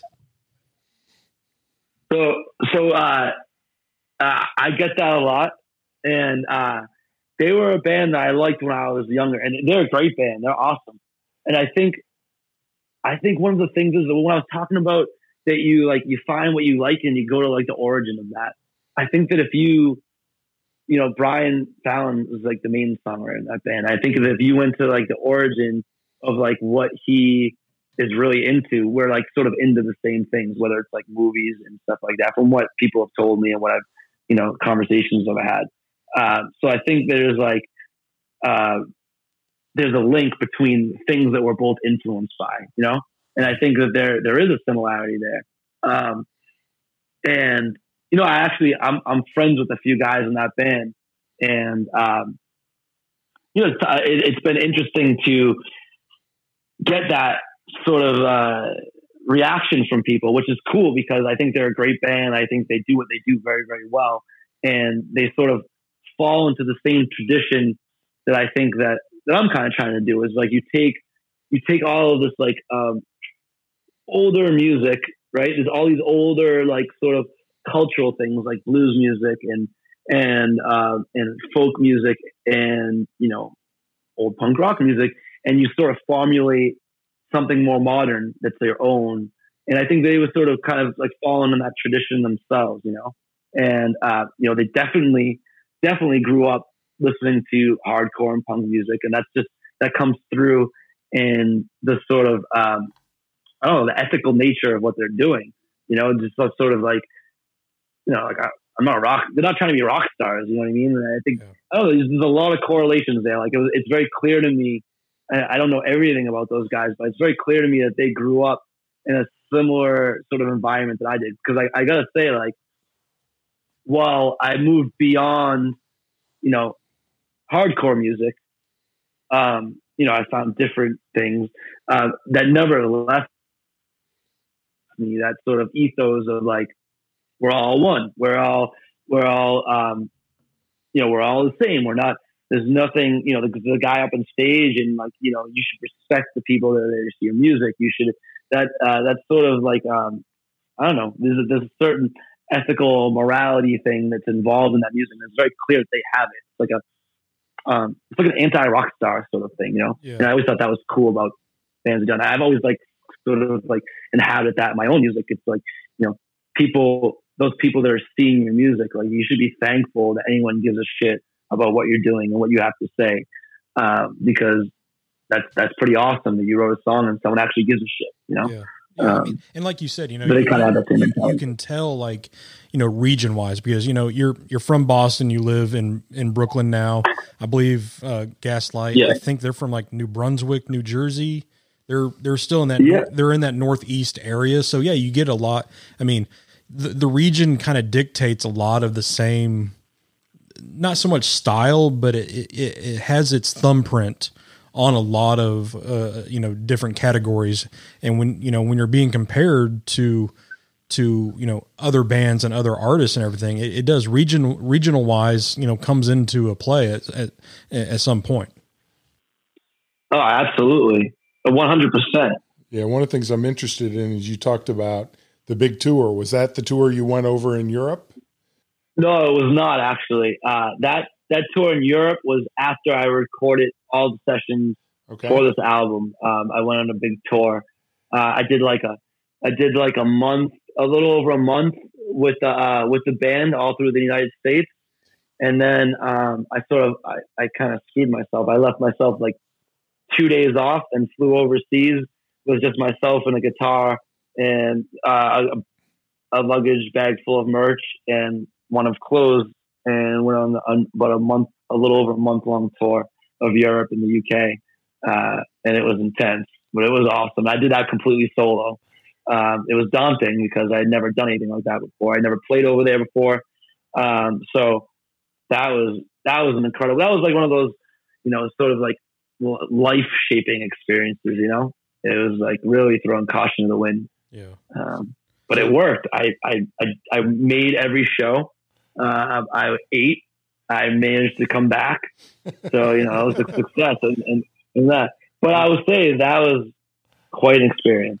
I mean, I grew up, I don't say I grew up going to shows. Whenever I became like 17 and I moved on my own, I loved going to the local venue here to see the smaller time artists. I've never been one where I like big stadium shows. I've only ever been to like one or two, and it's not for me. I like the more intimate setting of a smaller venue because you get a lot more, you can see the appreciation of the artist whether there's, 5 people there or it's a packed out show at say like Vino's that holds 150, they can really tell, they feed off the energy of the crowd. And when you have such a small, intimate setting, I mean, it makes the crowd just as much of part of the show, as the artist up there playing. Yeah, absolutely does. It absolutely does. And the audience can be the reason that a band plays so well one night. You feed off that energy. It's a cycle. You guys, where are you guys? Arkansas? Yeah, we're in Little Rock, Arkansas, and so I've seen we haven't played the Have You Seen game yet, but and I've seen hundreds of shows, both big stadiums and little stadiums. But we're in Little Rock, Arkansas. Have you been down here? You said you toured the South. I have. I've played there a few times. There's a place called Whitewater Tavern. You ever been there? Oh my God, Whitewater is like one of the that is a dive bar of dive bars, but you get some awesome shows there. Like I've seen Weed Eater from there. I've not been to Whitewater. I'm fairly new to Little Rock. We have the Rev Room here. We used to have Juanita's here, which is famous from all the from like the Village Vino's is like one of the main staples. 4 Quarter. We used to have a place called Downtown, which isn't around anymore. But was that downtown? It was downtown.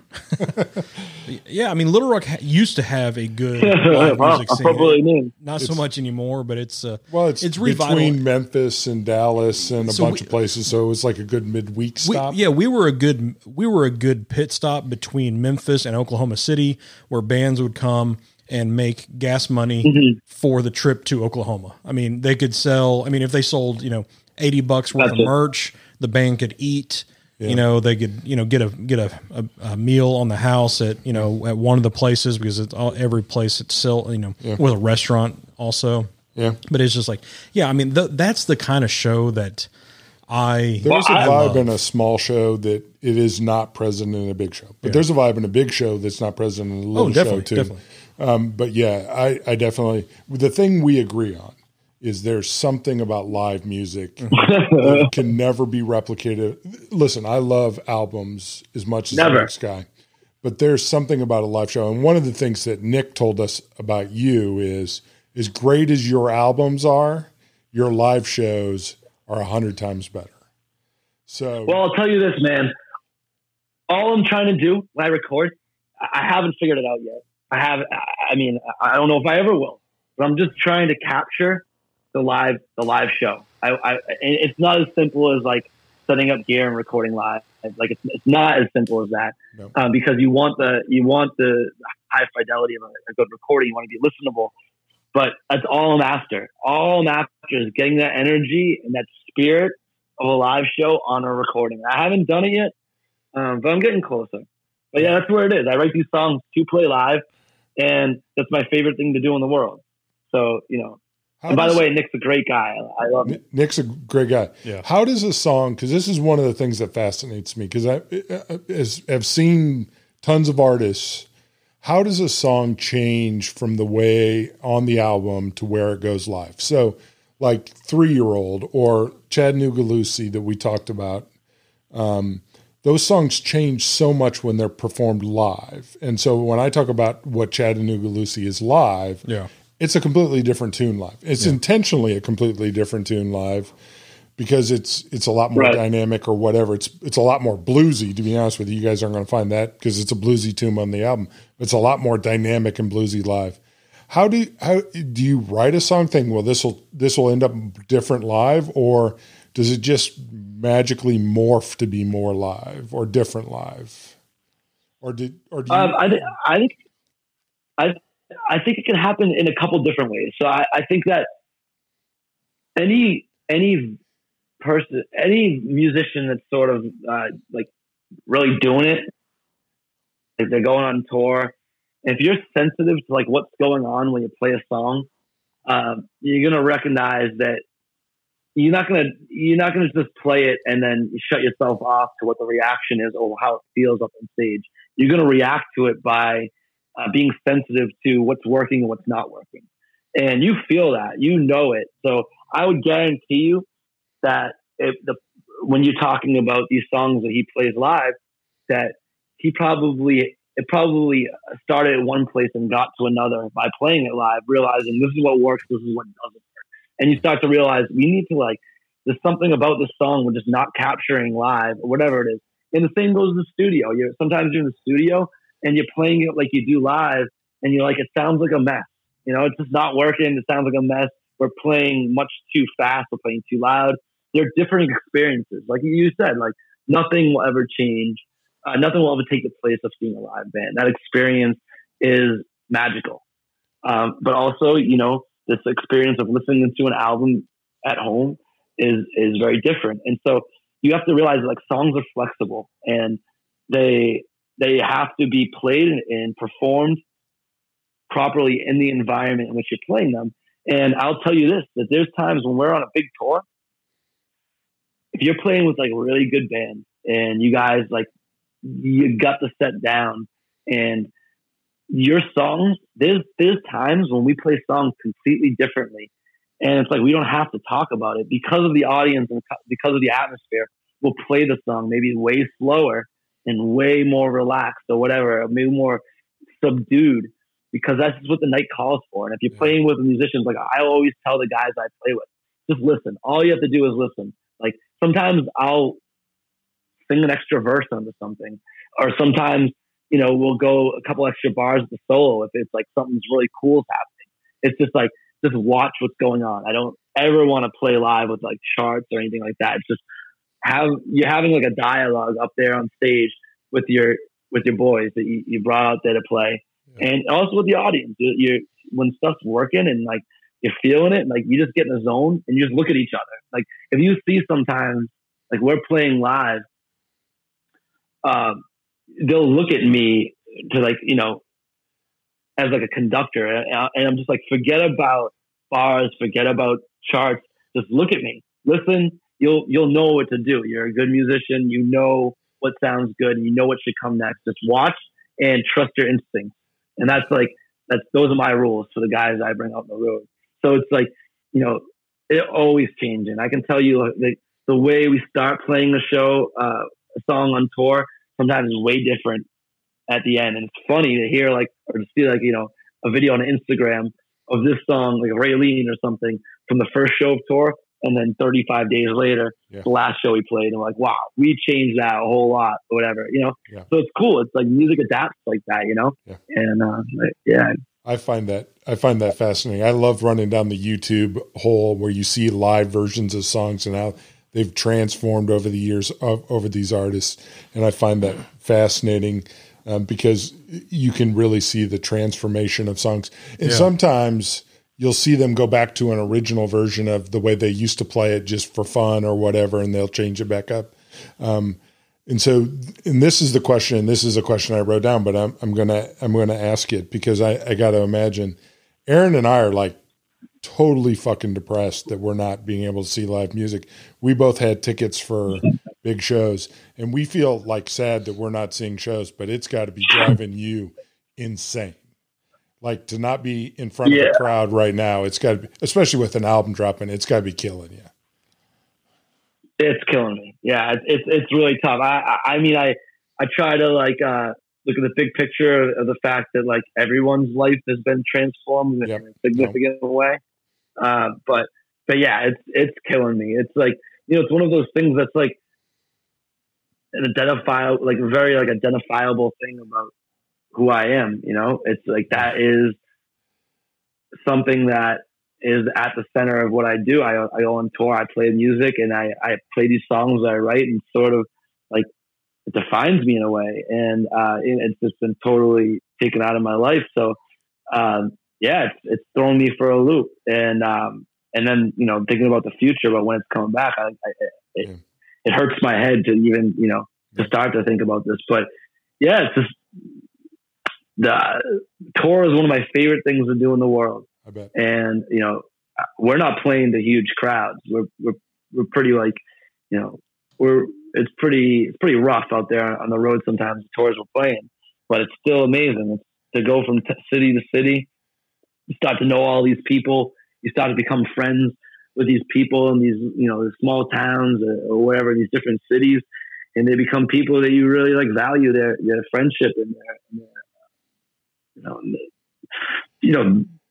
them being there at the show and sharing stories with you or whatnot, having a beer with them, and loading. You start talking to the sound guy and just the same bartenders at the bar, and this is the whole experience, and then take that out. It sucks, but yeah. And I'm bummed that I can't go see shows, can't see my friends or go see bigger bands that I really like, and I'm feeling for all musicians, all my buddies that can't go out on the road right now.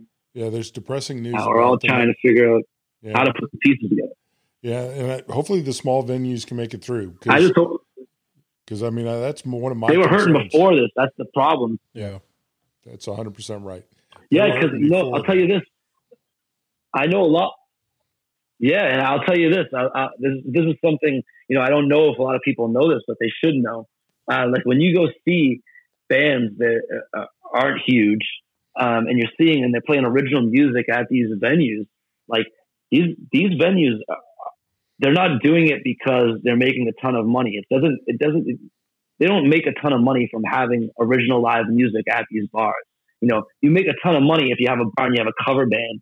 But if you're having original bands come and play their music, it's because you love music and you love the whole atmosphere and you're trying to create something cool. And those venues that were doing that, they were just barely hanging on before this. So this is kind of this is just really devastating to those venues. So, I hope that people recognize that venues, they were hurt before this, and we got to figure out a way, whatever bills need to be passed in government, because we're going to lose that whole scene, that whole dive bar or whatever, places like Whitewater Tavern and stuff, they won't exist. And then we'll lose that whole, that place of having those original bands, awesome bands playing these small places that we love so much.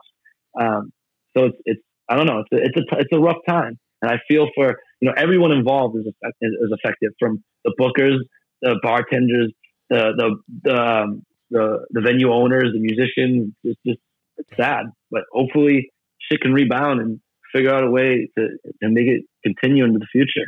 Yeah, I mean it's the sanctuary of, you know, original music is the small venue. Yep. I mean, it's the, you know, if you have a small venue that gets a moderate size, you know, rock band, hardcore band, whatever like that, you know, they make they'll make money off the, you know, half the cover or whatever like that.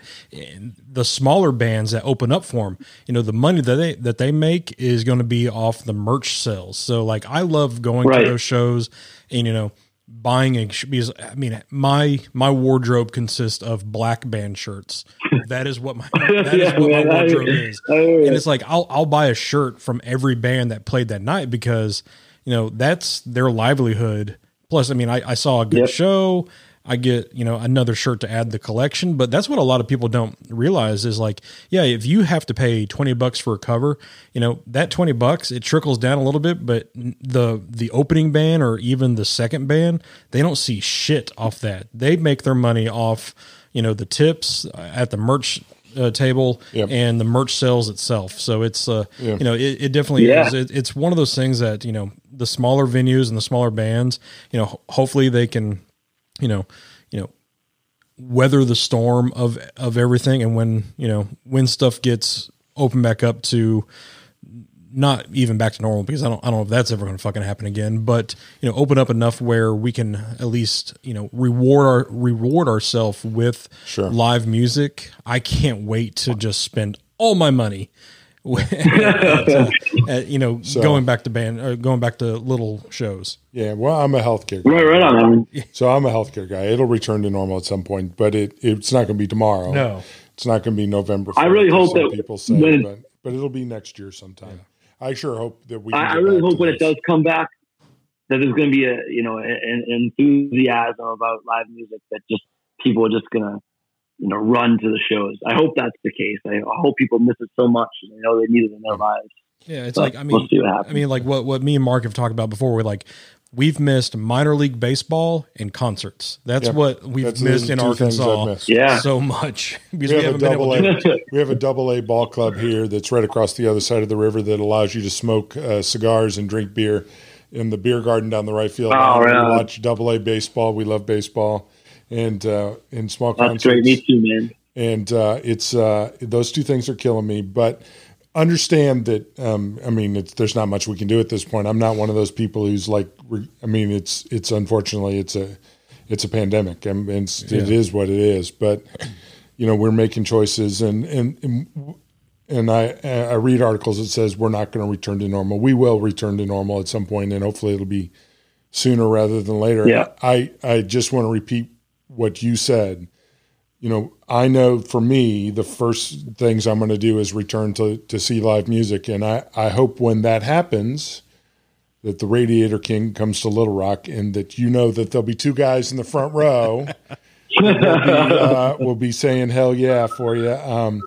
And I know you'll be excited to get on the road because there'll be, you'll be touring on this new album. Maybe, you know, hopefully it'll be sooner rather than later. There is nothing. I hope so too, man. There's nothing like live music. There's nothing like that vibe. There's two magic things for me in music that I just, as somebody who enjoys music but doesn't have the ability to create it. And the first is the ability to write a song, and we talked about that tonight. It's magic. It's just magic to think about writing a song and have that, like you said, come together like you talked about. The other part is to stand in front of a crowd and to mesmerize or entertain a group of people in that way. That's a gift that is not to be underappreciated. I've always said that ability to transport. I jokingly say that about halfway through every show that I have ever been at that I've really had a good time, I say, yep, I remember now what happy looks like. This is fucking exactly it. This is where I'm happy. So, you know, I personally, being in the middle of a crowd at a concert, whether it's 15 people or it's 50,000 people, in the middle of the show is where I'm grooving the best. I need me a good mosh pit in my life. I can knock you on your ass if you want. if that's I what you're broke my looking nose for. in the mosh pit when I was younger. Smashed the thing. Yeah. I'm 36. I need a mosh pit in my life. Yeah. You need a mosh pit. You need a mosh pit like you need a broken leg. So, It's like a midlife mosh pit. Yeah. The one thing we didn't midlife crisis, because we both picked What's up? favorite song off of your new album. We both picked one, and it's probably like picking your favorite child. But do you have a favorite song on this album? Yeah, I actually do. I'd say it haunts me now, and the reason I feel like it haunts me now is because I feel like it's sort of approaching on a different sound that I've done before. I felt like when you're writing a song, so there's like two stages that I write songs in, right? There's the initial stage where you come up with like an idea, right? And then you sort of revisit the idea to see if it's worth, investing any time in, and you listen back and you say, all right, I'm on to something. So then you start delving into it and you spend hours, trying to figure out where it's supposed to go, because it can go a million different places. And then once you get that, you get some sort of demo. You're like, all right, this is all right. This is good. And then you bring it to the band and you show them the chords or whatever, and you kind of work through it with them, and you kind of lay out an outline of what you want it to sound like and the emotion that you want to evoke. And then like a producer becomes involved, and then it's up to everyone involved, the team that you now created, to bring the song further. So like be like, all right, this is the idea. What are each of our roles? What are they going to be to like make this better? Like, what are we going to do? Like, you do your part, I'm going to do my part. Producer, you do your part, and let's see if we can bring this to another level that I wouldn't have been able to bring it to on my own. And that's what you're doing when you ask people to work with you. And so, I choose these guys very carefully. And so I felt like with that song in particular, I had a guy named Don DeLego, who's a great musician. He was the producer of that. And I felt like along with him and everyone else involved, we were able to bring that song into a place that I don't think I would have been able to bring it on my own. I felt like it sort of captured, the essence of what I was trying to say and what I was the emotion I was trying to evoke, further. Like we use that all the resources we have, the musicians, the studio, microphones, vocals, whatever it was, we used it. We kept it simple still, but we were able to bring it further along to, bang in that idea of what we were after or what I was after. And this worked, and I was really proud of that song, the way it came out. It was something, that it came out much better than I initially thought, it would. So that's the one I'm most proud of. No, thanks, man. Appreciate it. It's a great tune. Yeah.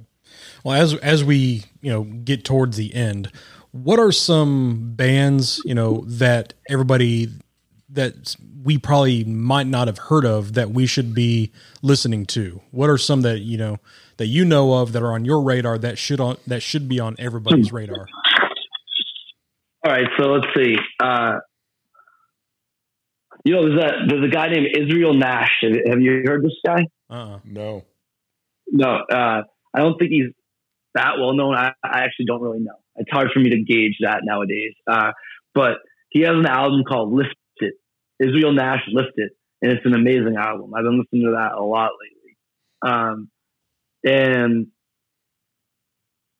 my friend Don DeLego, he's incredible. He produced half those songs on that album. Don DeLego and the Taristas. That's his name. That's who he plays under. He's great. I actually think you guys really like it because it's kind of like sort of like an alt country sort of thing. And he does it very well. And he's got an amazing voice. And let's see, someone I actually been listening to a lot lately. He's been around forever and he's well known, but he's sort of like always just kind of like is below the radar of people's attention. Is Bill Callahan. Okay. And he has some new albums that came out recently. He's great. Like he does his own thing, and it's so unique and it's so good and it's so special. So definitely check that out. That's pretty much what I've been into right now. Cool. I'm trying to think if there's anything. Probably some stuff I'm forgetting, but cool. Well, who are some bands you want to tour with? Oh man, I actually you guys are in Arkansas, and a band that plays over that area a lot. And they're actually from Memphis. Is Lucero. I love Lucero. Oh God, you guys know that band? Oh, sure. Yeah. I think we've both seen Lucero a few times. Yeah, good choice. Yeah, they're awesome. I really like them a lot. The lead singer, I think he's from Little Rock, so they whenever they're traveling, they always come. They come here for Christmas. They come back here all the time. Yep. They have a Christmas show every year in Little Rock, although probably not this year. Probably not this year. Yeah, I think he plays at Whitewater Tavern a lot too. He used to play at Juanita's whenever they're around, and they come to the Rev Room, which is the new hot spot. Yep. So we need to get you to come to the Rev Room. I mean, one of the questions I have is when we start touring, you have to come. I will, man. I actually, that excites me even to be talking about this, because one of the things I love doing is like talking to people. I mostly book all my own tours, which is something I love to do because, well, I love some parts of it, but you really like talking to people like yourselves, the people that are sort of connected in the communities where they live, guys who just love music. And it would be like someone like yourselves, like, you got to come here. I'm like, all right, let's go. Put me in a conversation with the booker, or your buddy's in another band. Let's put the show together and make it happen. And it's awesome. So yeah, I'm 100% down for that. It's like when the time comes, we'll book that show, and I'll book a whole tour going down there. I'll go to Memphis. I love playing Memphis too. Yeah. I have a lot of buddies in Memphis, and awesome people, awesome music scene there. Yeah. I love that. I love that city. Another band, and this is just like someone that I've always admired, that I feel like we're like kindred spirits or something. It's Chuck Reagan. You guys listen to Chuck Reagan at all? I've not heard Chuck Reagan. I've got like 6 new albums to listen to. Chuck Reagan, I've not heard. Chuck Reagan's awesome, man. He was in a band called Hot Water Music. Hot Water Music. Yeah, of course. All right, so Chuck Reagan has like a solo thing now. I would say Hot Water Music, but I wouldn't fit on a bill with them. But Hot Water Music is an incredible band. Yeah. And so Chuck Reagan, plays like does a solo thing. He has been for a little while now. And he's just like, I've talked to him a few times. He's just like an awesome guy. And I just feel like he's been such an inspiration to me since I was a young kid. I've seen Hot Water Music at a Chinese restaurant where there was like 10 people. There used to be this place that bands. I saw him with Converge and Hot Water Music and Piebald, I think, was playing the show. And it was like, it was like 15 people. It was awesome. But that band has meant a lot to me since I was young, and he has always meant a lot to me since I was young. So I would love to play a show with him. There's so many people. There's so many bands and people that just mean a lot to me, that it would just mean so much to play with them. I don't know. The list is long, my friend. Cool. What's your one of the things Aaron and I talked about a long time ago was favorite shows we'd ever seen. Do you have a top 3 or a favorite show you've ever seen live? Yeah. I think the one that comes to mind quickest is the first time I ever saw Nick Cave. And I've seen a lot of different types of shows. And, I've always been drawn to like, the hardcore shows. I've like a band like Bane. I don't know if you have ever heard of a band called Bane. If you haven't, you should listen to them. They're awesome. And I was lucky enough that they were playing all the time in the area where I live.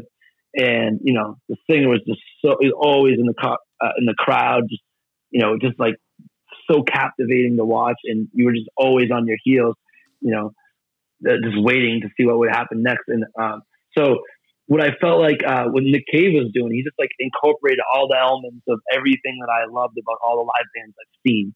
It was like he was like a preacher, this like crazy like devil preacher that was like almost like approaching like a hardcore thing. Like I remember the first time I saw him, he like was like stepping out in the crowd and just like grabbed my shirt, and he was like, I just remember looking up and seeing his face, and he was like standing, his foot was on my shoulder, and I remember looking up to him and just being in awe. My mouth, I'd seen so many shows at that point, but I never felt that way at a show. He just like had me completely in awe.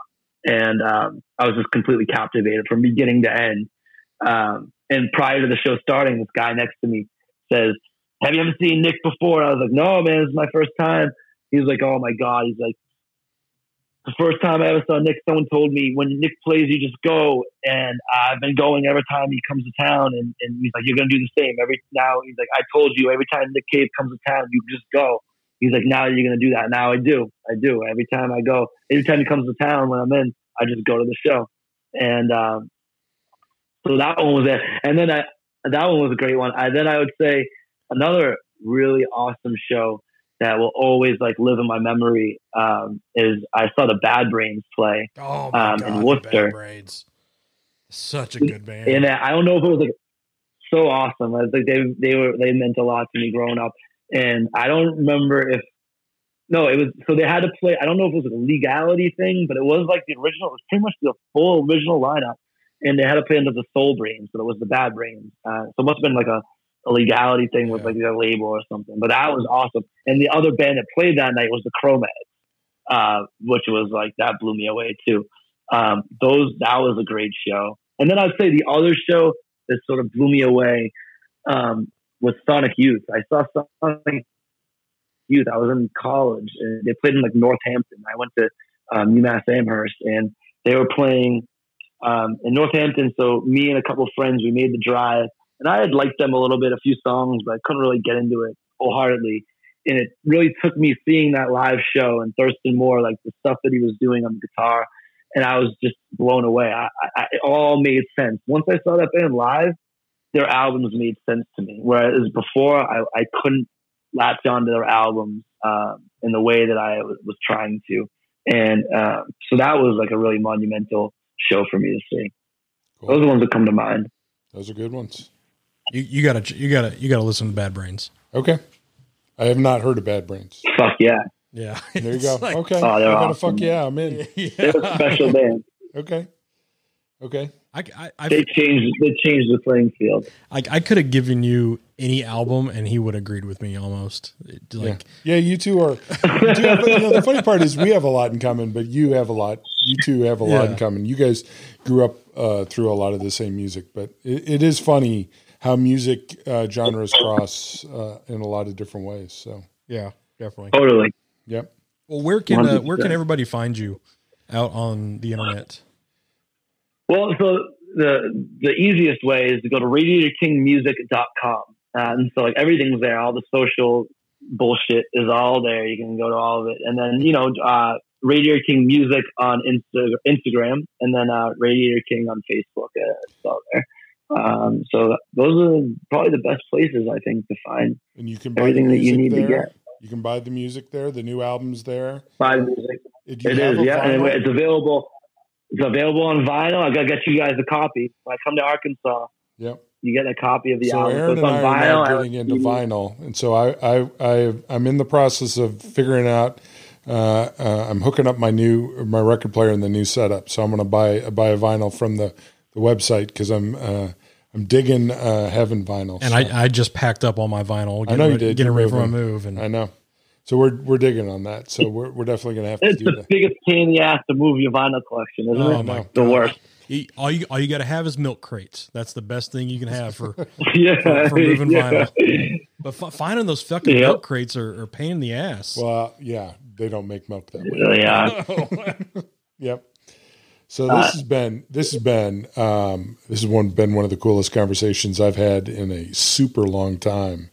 Is there any? Same here, guys. Like we've covered every single topic, but I feel like we've left something on the floor. But Aaron, any topics that we missed? Or Adam, anything you missed? I'm trying to think of something. I'm out of topics. I'm just looking at your merch right now, and I definitely will be getting the Devil and Skull dice shirt because that is like some old school tattoo flash. Yeah. Which I don't know if you can tell, totally but I'm covered in tattoos. He is covered. Well, you are wearing clothes. I can't tell. Thank you. But I need that shirt in my life. You're also in shadow witness protection on the Zoom call. It has. Okay, so well, then you should get that shirt. Let me paint a picture of what the shirt has. It has 2 switchblades on it, a pair of snake eye dice, like an old Anya mask, and then the classic skull and bone with with a top hat. I spent a lot of time on his website. I'm working on the vinyl. I knew the actual answer to that question beforehand. I'm working on the vinyl, so I'm going to get the. I'll be getting that. Oh yeah, guys. Yep. The website's nice. It's well set up and it's easy. So definitely check that out. Thanks, man. Glad you guys dig it. So a couple things we need to cover away from music for a second, or one away from music. First of all, those who didn't know, the raffle for the bottle of Ron Zacapa and all the cigars for the charity that Fidel was running. Yes. You'll find this hard to believe. I won. Yes, and we know full well that you aren't going to take that, and I wouldn't let you take that. No, I'm not. So what we're going to do is we're going to add some stuff to it. We're going to be adding stuff to it. We also have other people adding to it as well. Yeah. We're going to pay it forward. We're going to be rerunning the raffle again. I don't know the timeline. We're going to just. I'm going to leave that up to you. Yeah, but it's for a charity for the young lady who's got cervical cancer, and so we're going to do that, and check for announcements. They'll come out this weekend after this podcast drops. Yeah, we're going to run another raffle, donations for her care, and so we're going to add some stuff to it. It's got a bottle of Ron Zacapa, and I'm crying a little bit inside, but I cannot win the next time.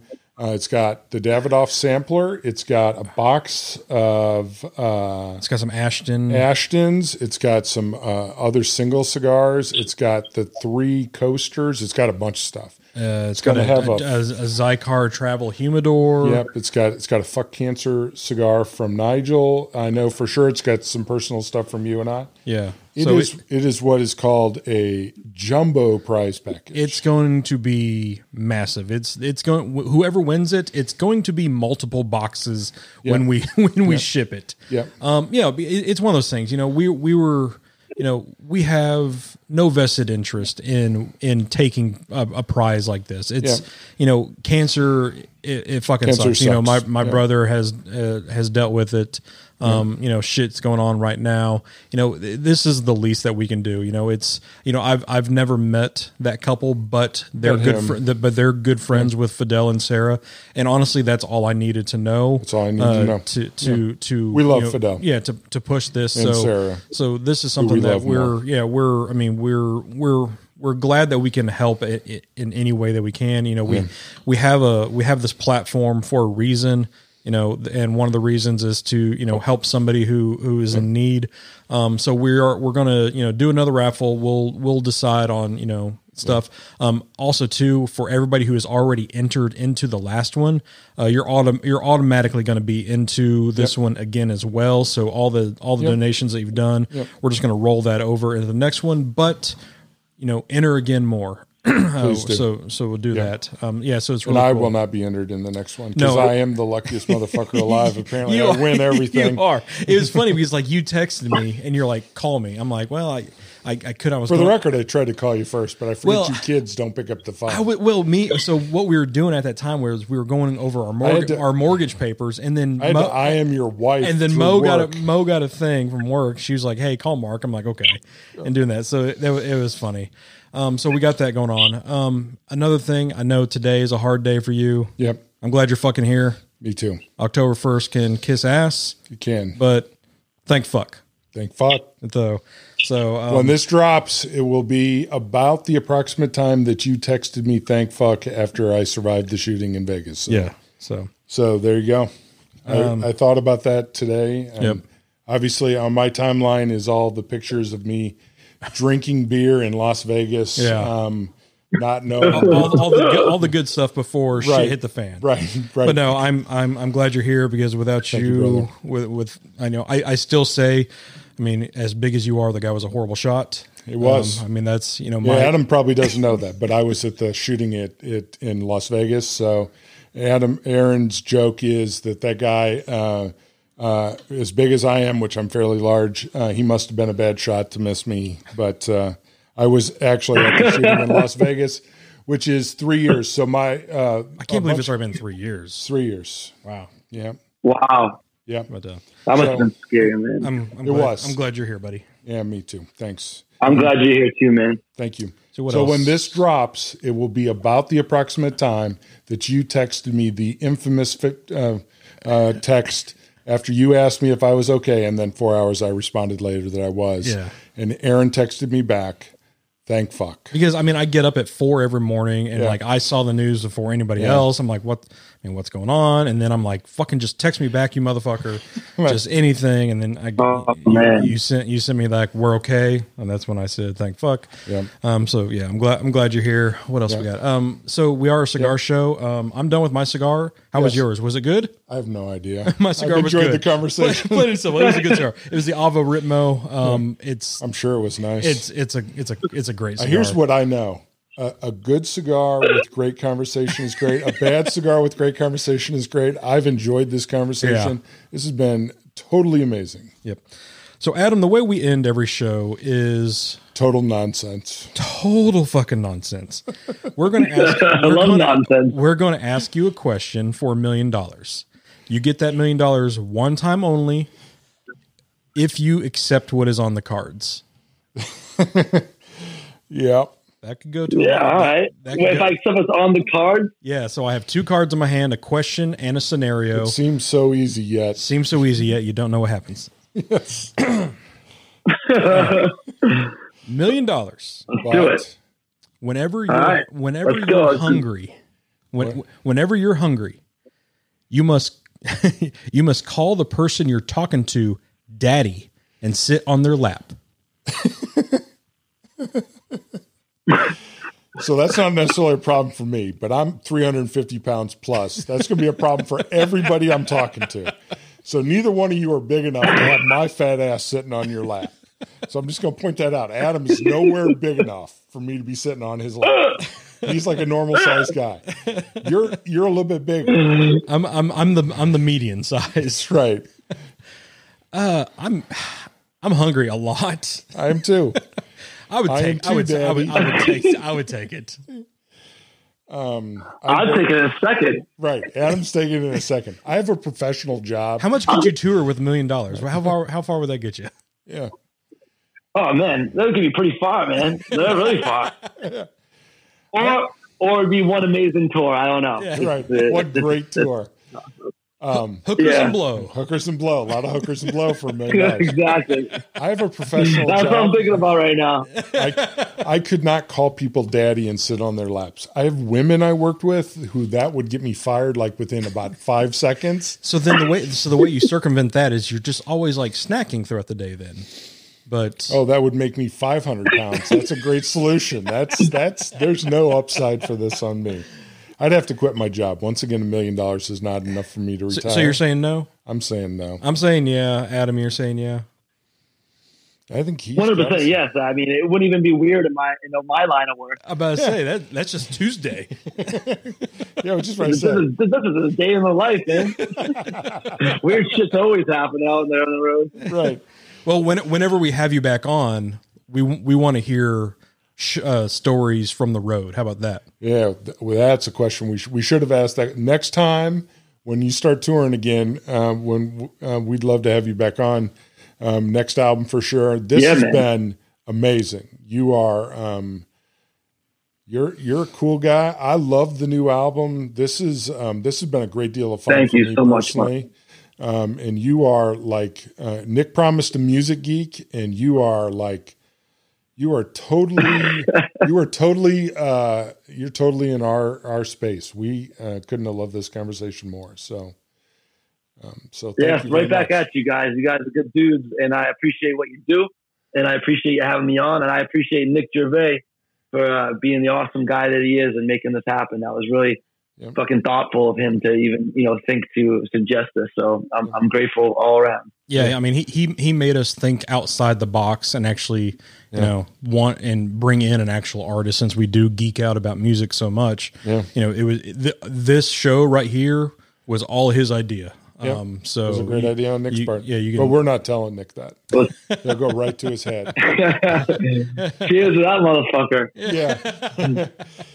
Yeah. By the way, my first fake ID was Nick Gervais' expired ID. And I got in trouble for it. That is the best. That's a true story right there. Yep. I mean, that's like the best way to end the show. That is awesome. There you go. There you go. That is great. Thank you very much for your time. We look forward to the next time. Good luck on the new album. I'm sure it's going to do well. If folks who are listening to this have not downloaded or bought the album, you need to. This album is kick-ass. It is great. Yeah, again, that's the band Radiator Kings. The album is Unborn Ghost. Check out the whole discography. Just check them all out. Yep, I like the old stuff too. Yeah, I mean, this album is so good. There's a song for you on this album. It spans the whole, like you say, you smoke the rainbow. This album is a rainbow. There's a song for anybody on this album, and unless all you like is shitty music, and then probably not. But I think if you like good music, there's more than one song on here for you. Yeah. So thanks for taking some time out. I'm sorry that you had to do this on a Wednesday instead because your Celtics lost. But wow, dude, you had to end there. I mean, right. I mean, it was a tough one, boys. Patriots won, right? I assume you're a Patriots fan. The Patriots beat the Raiders. Oh yeah, call up Caleb. They did, yeah. Yeah, I mean, too bad the Chiefs are going to run the gamut now. Yeah, Sox are terrible. The Sox are done this year. I stopped watching them the first week into the season. Cardinals won today. He's a Chiefs Royals fan. I'm a Chiefs Royals guy. I'm going to remind him that my Cardinals won today. Oh yeah. Yeah, so that's pretty good. Although you guys own there you go. In every it was a big success. Well, just think. I mean, if since the Celtics didn't win, you won't have that asterisk next to the championship because it's a weird season. Yeah, so you wouldn't want to win. You wouldn't want an asterisk next to that. Yeah. So no, I always want to win. No, I don't care if there's a damn asterisk or not. You can put a big caveat. You can write a bullet. I don't care. I just want to win. You just want to right. Highlight it, capitalize after. I don't care. I want the damn trophy. Yeah. Man, thanks so much for being on the show. We really appreciate it. This is the best. Yeah, make sure. Thanks for having me, guys. Yeah, everybody check them out. Check out the website. Check out make sure you buy the album. Buy the shirt. It's a badass shirt. There's also another one with an old school revolver. I don't know which one I'm going to get. I'll probably get fucking both. Yeah, but it sounds like you. It sounds like me. But again, thank you so much. We really appreciate it for taking time out for run, guys. Yeah, it's been a blast. Show. Yeah. So all right, we will see everybody next week. Be good. Later.